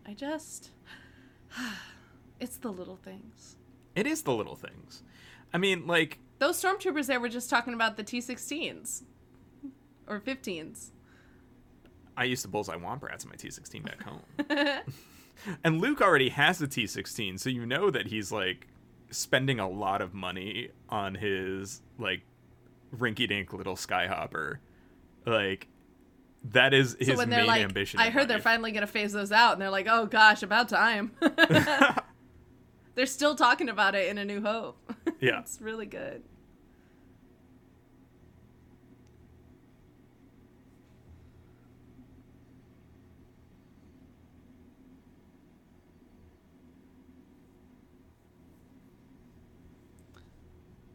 All of them. When we keep things on giant CDs... How many floppy disks of correspondence do you think Galen Erso filled up? Just so many. This has got to be so tough for K2. Like you are rooting around in a brain that is like yours, but that is not yours, and that is different than yours now. Is the thing, right? Yeah, we pointed. I wonder if this out. he like remembers what it was like to be Imperial. Look how tired he looks. He is definitely worn out from the situation.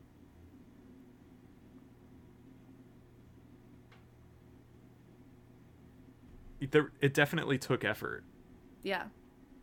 And the way Cassian has to say, you know what you have to do. Right. Go, Cassian. Whew.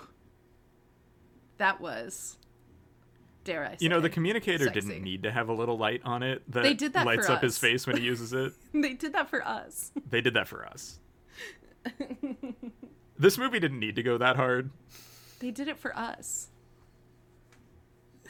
You can't even hear the explosions.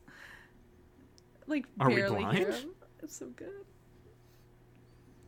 God, he's so good.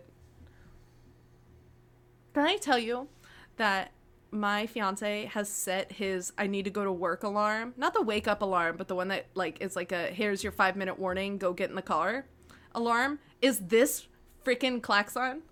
Really? Yeah. I'm so mad. It's that one. There's something so perfect about the Imperial Klaxon. Yeah, he has this one, and I also, well, I've been ripping audio for him. I did it. He's got it set because I ripped the audio for him, but he asked me to. He's also got the one from the TANA 4, the Rebel klaxon. Yeah. He's got that as a different alarm. Oh my gosh. Yeah. I would So- never be able to relax. No, it's horrible. It's really good though. It makes me laugh every time. Every time it goes pew pew.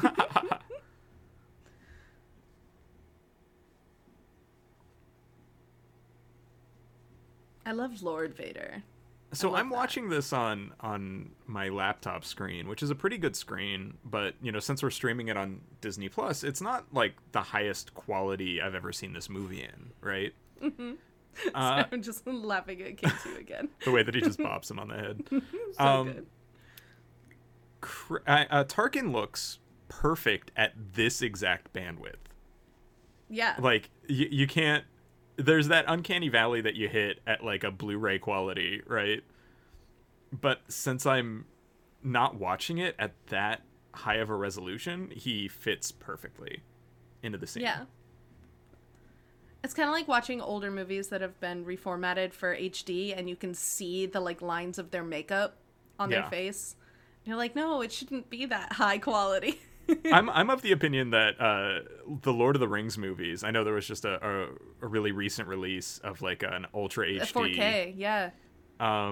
But the Lord of the Rings movies look best in exactly DVD quality. Oh, I don't know. They put a couple of those frames side by side. It was the Battle of Pelennor Fields, and Yeah. the original one just looked so green. Like it had this That's nasty true. green filter on it. That the new one just looked awesome. It looked clean as heck. But I don't have a 4K TV, so I won't Yeah. have to worry about that for a while. It's just funny the way that somehow the way visual effects work can be very affected by how you watch something. Yeah. Every once in a while I watch Rogue One on my phone. And you can't even tell that Tarkin's fake on a little itty bitty iPhone screen. No, he just looks like a guy. This is so good.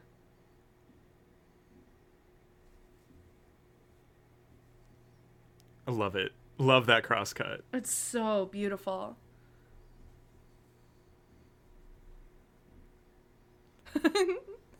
That word 40 look. rebels.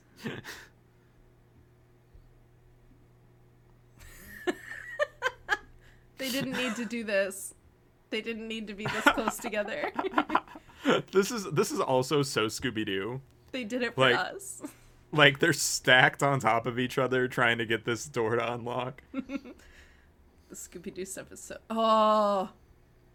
The way it comes in and out, you can see it for a second, and then the smoke gets in the way of the AT. Oh.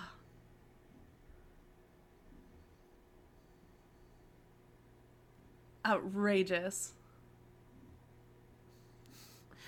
I just love that Carabast is a line that we heard in a Star Wars movie. Like, yes, more Star Wars swears, please. Like, Dank Farrik is very popular right now because it has been kind of the catchphrase of Mandalorian this season. Yeah. But honestly, like, Carabast is my favorite curse. Carabas. Hey, isn't that the ghost? Wasn't that the ghost right there? I do believe we just saw a couple of frames of the ghost, yes. Speaking of Carabast. Neat.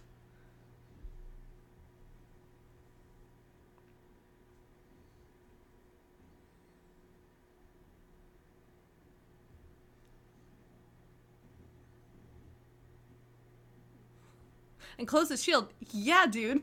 No, leave it open. They're not locked in here with us. Oh, wait. We're locked in here with them. Oh, no. Red and gold leader, you of talk course, about this looking movie amazing. looking like it could have been made in the 70s. This is where a lot of that, like, comes to fruition, right? Where You literally get red and gold leader in their original state, like, their cut into corruptible this mortal movie. states. It's so yeah. cool. No.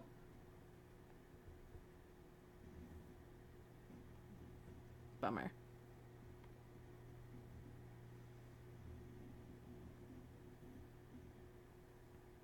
Legos.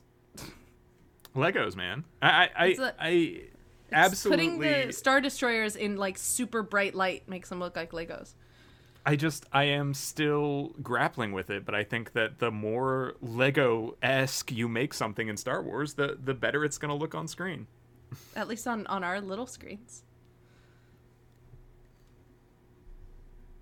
I still remember seeing this movie close to its opening. I saw it on a dome screen. Yeah, you did. I'm so jelly. In just the IMAXiest of IMAX film reels. It was amazing. And I think that the Legos actually worked even better at the highest picture quality in the biggest size possible. I would pay good money for a re-release of this movie to go back and rewatch it on a big screen. We're recording this in December of 2020, and this is the first year in a couple of years where there hasn't been a Star Wars around Christmas. I know. Oh, no, I guess not. I guess since last year, but, like, it was every other year for a while. And yeah. There will be no Star Wars this year and presumably next year in theaters.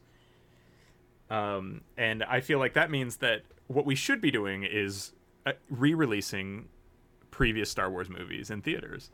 Of course, theaters aren't really, on the menu right now. Right. But I agree, though. I would pay good money to go see this 4-year-old movie.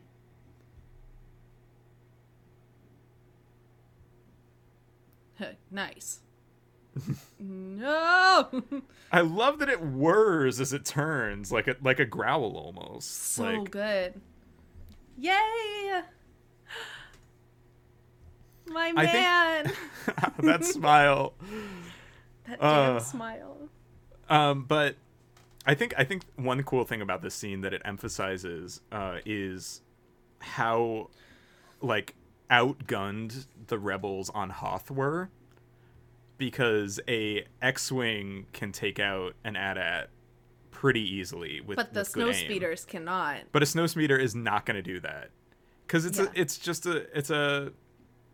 not even a snub fighter. It's just a speeder retrofitted to fly around Hoth. Yeah. And so I just I like that contextualization of Hoth, where it's like they didn't have anything that could even scratch these walkers ready to join the fight, because they needed the X-wings that they had to guard the transports, right? Yeah. That's just how boxed in they were. And of course, when it gets echoed again in The Last Jedi, and they're using these retrofitted skimmers, yeah, that can barely even stay flying, it shows you the stakes yet again. It's like these 3 levels of how you engage with the Empire or the First Order, I guess. Like, there's what weapons do shot. you have? Look at that. Yes. Dang. That U-wing making that turn. Okay, so to bring back something that we were talking about earlier, right? This movie gets a lot of praise for how it's reminiscent of war films, right? Like we were talking about in Jeddah, and all the problems that brings to mind. This scene is always compared to, like, an Apocalypse Now or a similar Vietnam era film. Yeah. And that's interesting. Like, that whole sequence on the beach with the kind of napalm-esque explosions. It's interesting that those different eras of for lack of a better word, like American conflict coexist in this movie so seamlessly. Like there's no dissonance when you see the two different kinds of war that are happening in this Star War. Yeah. 'Cause it's like, like they can all there's one. It's like all these wars can exist at the same time. It's Star Wars. Yeah, because the main aesthetic is Star Wars, and you're putting different layers on top of it for different fights. And that, I guess that speaks to the flexibility of Star Wars as a franchise, right? Yeah. There he is. There he is. There they are. Dang. Look at him go. You know how many Y-Wing fans there are out there? Because it's a lot. Shout out to you Y-Wing fans listening. There's also a bunch of people who hate on Y-Wings as like a joke, I think. I don't really understand it. The Y-Wing discourse is very confusing. Ramp up. Like I've heard it before, but it ramped up with the release of the Squadrons game. Oh yeah. People were like, when they were working through tutorial levels, and they're like, you're telling me I have to learn how to fly an X-Wing and an A-Wing before I get to fly a Y-Wing? That's all I want. There's just a lot of trash talk about ship models in Star Wars, but I think everybody's like underrated favorite is the B-Wing. Yeah. Which, like, good for the B-Wing that everybody loves it so much, but the U-Wing has a very special place in my heart. The U-Wing is my favorite. And it is 100% because of this movie. I will not pretend this like it's this not. is the movie that made the U-Wing, like, yeah, literally and figuratively. I just like, I'm not even gonna pretend like I have another favorite. It's literally just because U-Wings came from this movie, therefore they're my favorite. Oh no, Red 5, no! Poor Red 5. Red 5 will fly again. Yes. I love all the hanging smoke in the air. Hey, why does Jin get a blaster when K2 doesn't? Oh yeah, because he's terrifying. He's really good with it. Like in the event that K2's programming is somehow incomplete and he defaults to Imperial mode, like that's why you don't want him to have a gun. He's so scary. He's too good. Oh no, Bodhi. We've all been there with, garden hoses and vacuum cleaner cords and... Oh, that was exactly my experience the other day with a vacuum cleaner cord. And you try to pull it because you think if I pull it just right, it'll let go. But it's not going to work. You have to go get it. You got to do kind of a little whip motion to like get some slack in it, like in a wave, and that'll get it over most things. Come on, Bodhi. It's not stuck on there. It's just laying on there. I'm a pilot. I brought the message. Bodhi's the best. I feel like Bodhi actually could have talked his way out of that. Totally. Like, rebels, they disconnected this cord. I need to do it because I need to communicate with somebody. We're trying to get word to the fleet. It works. Yeah. If you've got a stormtrooper asking you to identify yourself, you're already in. Like, they cannot resist a basic explanation. They'll be like, that sounds right, and leave. Carry on. Well, no, they got shot before Bodhi could say anything. Yeah. Oh no, K2, no!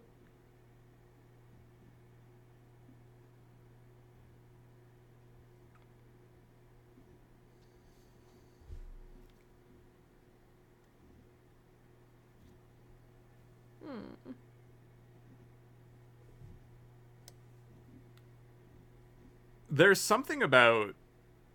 maybe there's something to be said about the Star Wars stories, the two of them that we have at the moment, and Mandalorian. Kill off their main very good droid. Yeah, where killing a droid is used as an emotional core of a movie. Like, I feel like maybe it's because the prequels and the original trilogy were so beholden to R2-D2 and 3PO who can never die. They're just unkillable. But by having these smaller stories with significant droids, we're able to kind of humanize them more. Yeah. And then for some reason kill them. It's weird, the trend of post-sequel trilogy droids getting killed in non-trilogy works, because you would never kill BB-8. He cannot die. No, that would be like killing a puppy. Right. But So if you kill K2 and L3 and IG-11, like that tells us more about droids and who they are, and gives us a reason to feel more. No, he ejected. You see that small piece of the ship there was actually he ejected. He's fine. He's actually going to be picked up in a few moments. I mean, obviously Rogue One kills everybody. Yes. But I wonder if, like, in the case of Solo, in the case of Mando, it's a way, it's like maybe they're trying to avoid, like, fridging. They're trying to avoid, like, killing certain characters, but for some reason they need to include some kind of dramatic death, like, for storytelling purposes. It does raise the stakes when a character dies, right? Like, yeah. It tells us that a situation is serious. Yeah, but it also is so often used as a way to give characters, like, motivation to continue, you know? Yeah. And it's so often the women that get killed in that way. That's true. And so maybe they're like, instead of fridging our female character, we can kill a droid and it's okay. It's not really a person. I'm not saying I agree, but I think such yeah, like you said, it's not that you agree with that sentiment, because it's such a cynical, like, if we need to create a character we need to kill, let's make him a droid. And I hope that the trend is bucked at some point. Because I am a little tired of droid characters being killed as a way for the stakes to be solidified. Yeah. See, but with K2, everybody died. K2 is just the first one to die, but everybody goes. Right. It feels appropriate in this film, especially, for K2 to die. Yeah. L3's death didn't feel necessary. It kind of stunk, actually. I was kind of mad about it. Well, this is not a Solo podcast, but I will say about L3's death is that there's that kind of half measure that she's in the Falcon now, right? Yeah. Which feels like a massive retcon that doesn't have any, like, payoff at any point. Oh, I just want to pop back that when Krennic and the Death Troopers come through that door, like, what a door to pick to come through. Literally, they're like, oh, yeah, let's get into the tower. Oh, our guys are right there. Oh, they did it. They pinpointed the exact spot that they needed. What I love about Imperial bases is a lack of handrails and doors to nowhere. Doors to endless shafts. This shot right here. This is the one I was talking about. That it is where absolutely he's holding the stick shot. And he's walking from right to left. Yeah. There it is. They're so parallel. I'm so sad for Chirrut. The difference here is that this is not something Baze can protect him from. No. So there's not a threat of a line of stormtroopers right behind him. The enemy is everywhere. No, Cassian. Ow. Ow. Ow. God. It's the way, it's the dull thud at every point. I hate this.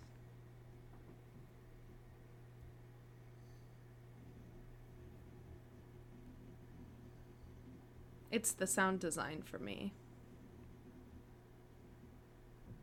The way that it kind of isolates them.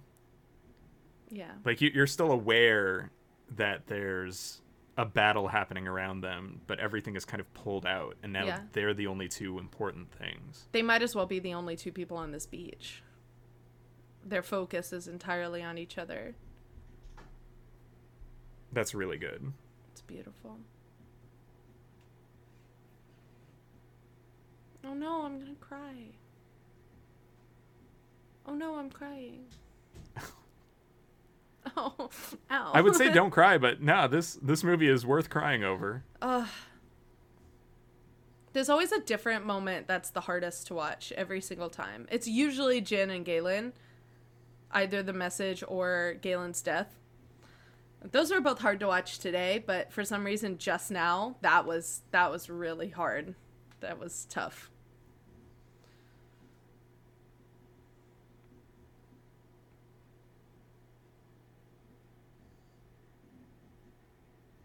Awesome. I just love that ion torpedoes can do that. With enough, with enough Y-Wings all at once, right? Are Y-Wings good or bad? I forget. They're good. We love them. We love the entire alphabet line of course we do. Of ships. Oh my god, that look on Bodhi's face, that pure joy and smile. Yeah. Did you see that? We don't get that. We don't get that in this movie. That's it.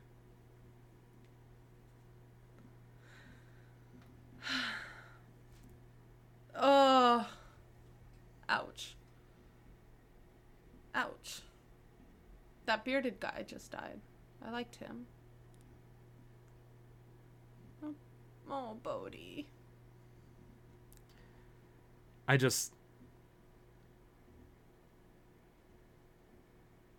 The choice to crosscut away from Baze, to have some scenes to fill in that space, and then to have him know that Bodhi is dead. Right? Like, you could have had the scene right after Chirrut died in his arms. Right, but I feel like he needed a moment of actual despair. Like, okay, we're not going home. That's it. Right. And I think that pacing works for this movie so well. Yeah. And you gotta look back at...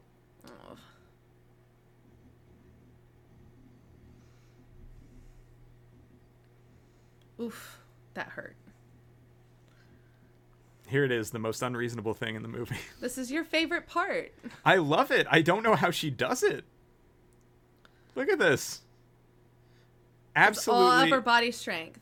This is some American Ninja Warrior stuff. Absurd.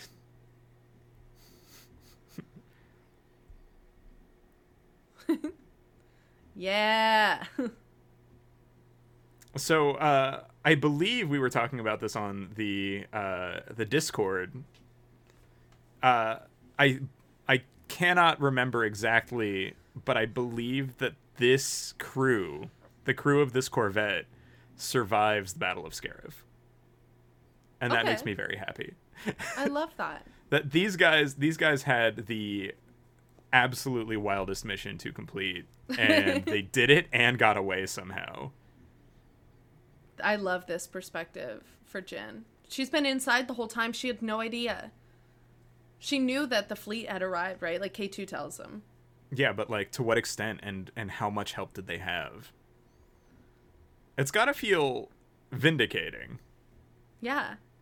She looks down and the first thing she sees is an X-Wing take out a TIE fighter, right? Yeah. And she's like, oh, cool. Jin at the center of it all. Which I think visually kind of backs up what exactly is happening here, is that the main conflict is right here in this moment. Everything else is just around it.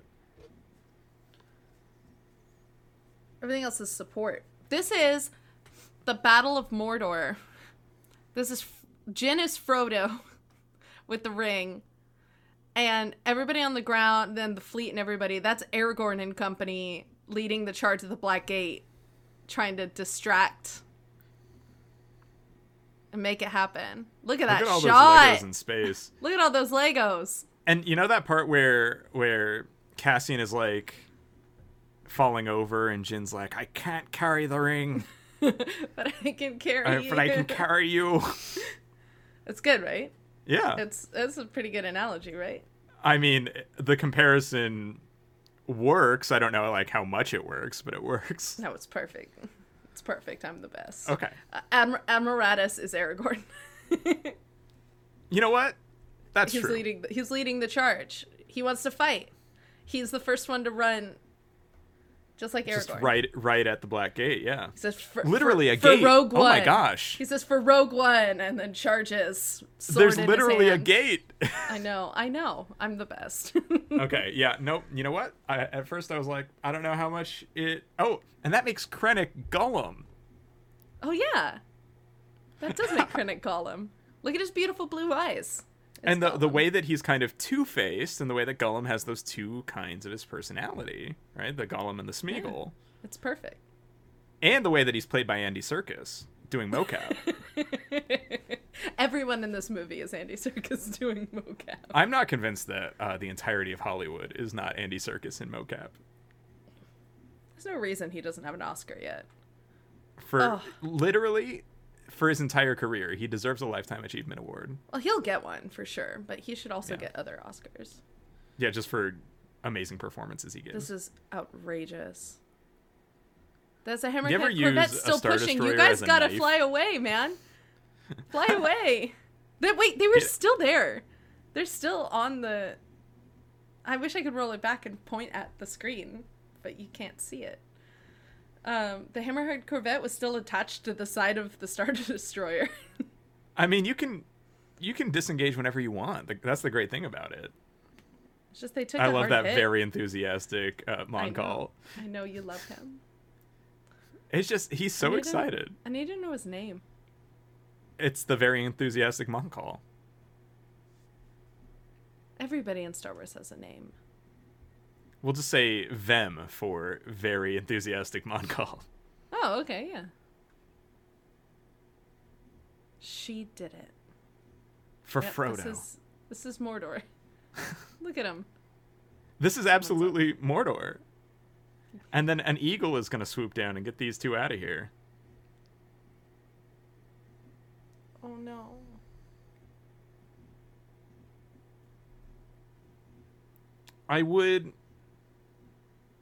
My one regret for how the Death Star is treated in this movie is I would love to see it jump in and out of hyperspace.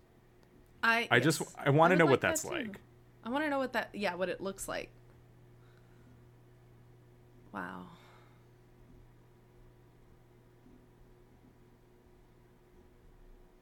Maybe we'll see it someday. Wow. That's so beautiful. The lights in and out in the elevator. It's looking right at him. Oh my gosh. That contrast to Krennic's fire order. Yeah. Yeah, because Krennic just kind of says, fire! And just, spits it out. You could see the green light reflected in the blue of his eye there. Oh my gosh. Holy crap.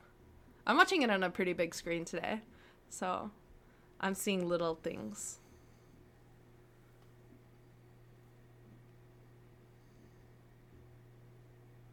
Oh. The way that Radis feels that for a moment. Yeah, how he squints his eyes shut real tight. That's really something. Oh.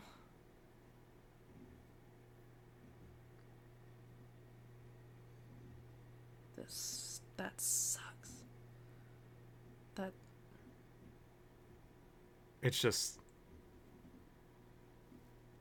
the way that there's just nothing to say at this point. The music is too much.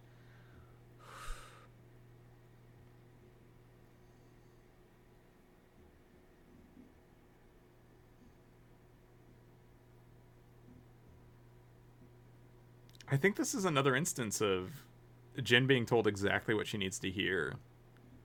She wishes she could have heard it from her father, but it's just as well, not just as meaningful, but very meaningful to hear from Cassian. Oh, Jesus.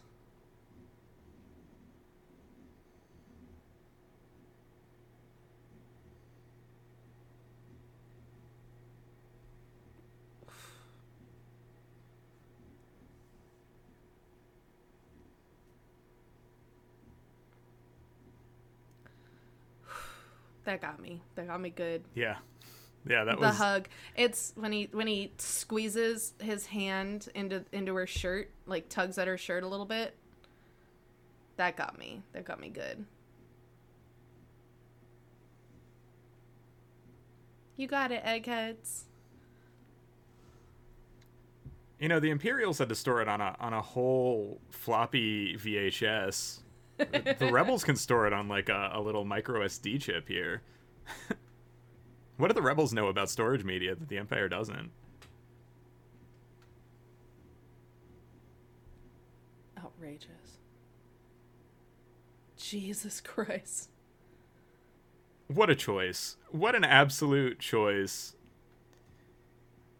Bored now. He's just so bored. He wants a real challenge. You can kind of feel that coming off of him. It's just so nonchalant.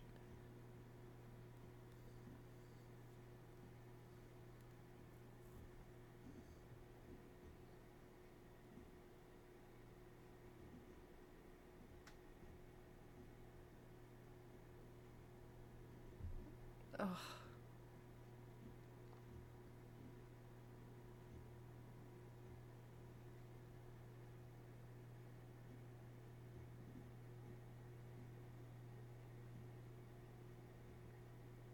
Bum, bum, bum, bum, bum, bum, bum.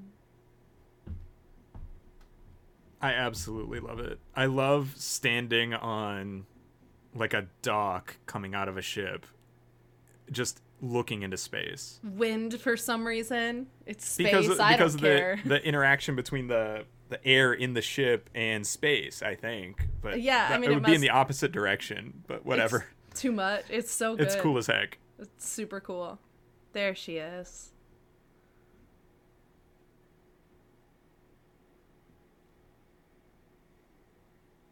Wow. And we're set up to bridge right into A New Hope. That's it. That's how it ends. I wonder what Carrie Fisher's bright pink eyeshadow was in that. She wears this pretty pink eyeshadow at the beginning of A New Hope, which I saw a Tumblr post once that's like was she wearing bright pink eyeshadow because it was the 70s and they didn't know fashion, or is it because she's like a 19-year-old princess and she wants to feel pretty? Like it doesn't matter.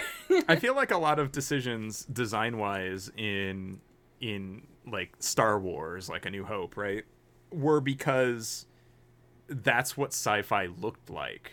Yeah. Like that's why she would have had such intense pink eyeshadow. She's a space princess. Yeah, she looked awesome too. She's gotta have sparkly pink eyeshadow in order to be sufficiently spacey. Well, that's it. That's the movie. And that means that's the end of our commentary track. It is. I hope everybody liked it or stuck around. It was really fun to do. This was fun. Yeah, I had a good time making this track. I feel like maybe we're less thoughtful in the moment, and we have so much more to talk about, and the movie just keeps happening, where I would like to spend an hour and a half talking about every 5-minute segment. We already did that. We've already done that part, though. So there is like more to say about Rogue One. There will always be more to say about Rogue One, but having another watch through that we were able to share together here now, and then, share with our listening audience, I think is really cool. And I think a worthy addition to Rogue Fun, a podcast story. Yeah. I'm glad that we did it. I'm glad that we were able to kind of take all that we've talked about over the last however long we've been recording and add it to the movie as a whole. And it just, I don't know. I feel good. That was awesome. And I want to that thank was a lot of everybody fun. for listening and for, sticking around through all of this during kind of a rough year. It's December now. We're almost to the new year, and I hope that everybody has a good holiday season and a really good new year. I'm really thankful for all of you for listening and for listening to this whole track. If you did, it's long. And I especially want to thank some of our Patreon subscribers.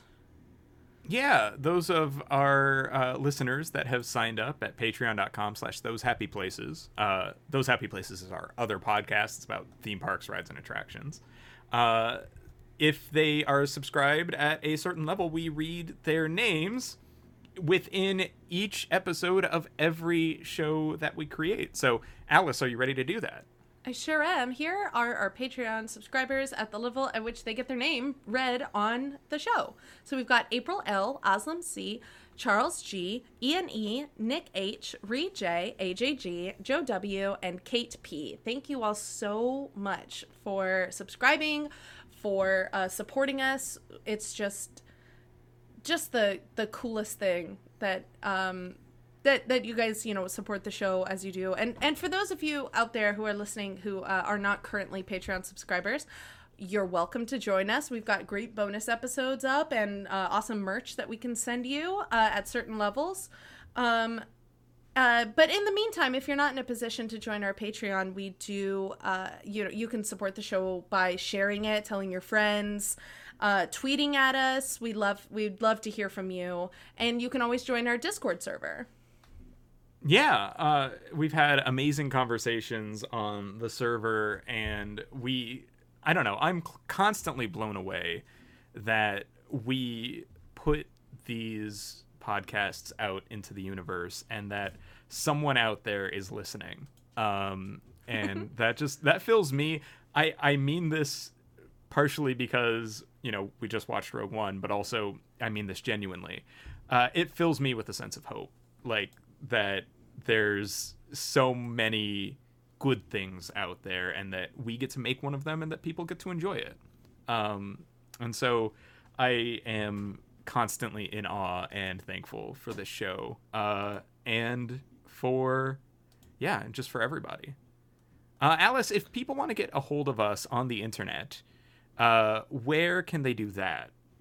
Well, the best place to get a hold of us, where we always are constantly, is on Twitter.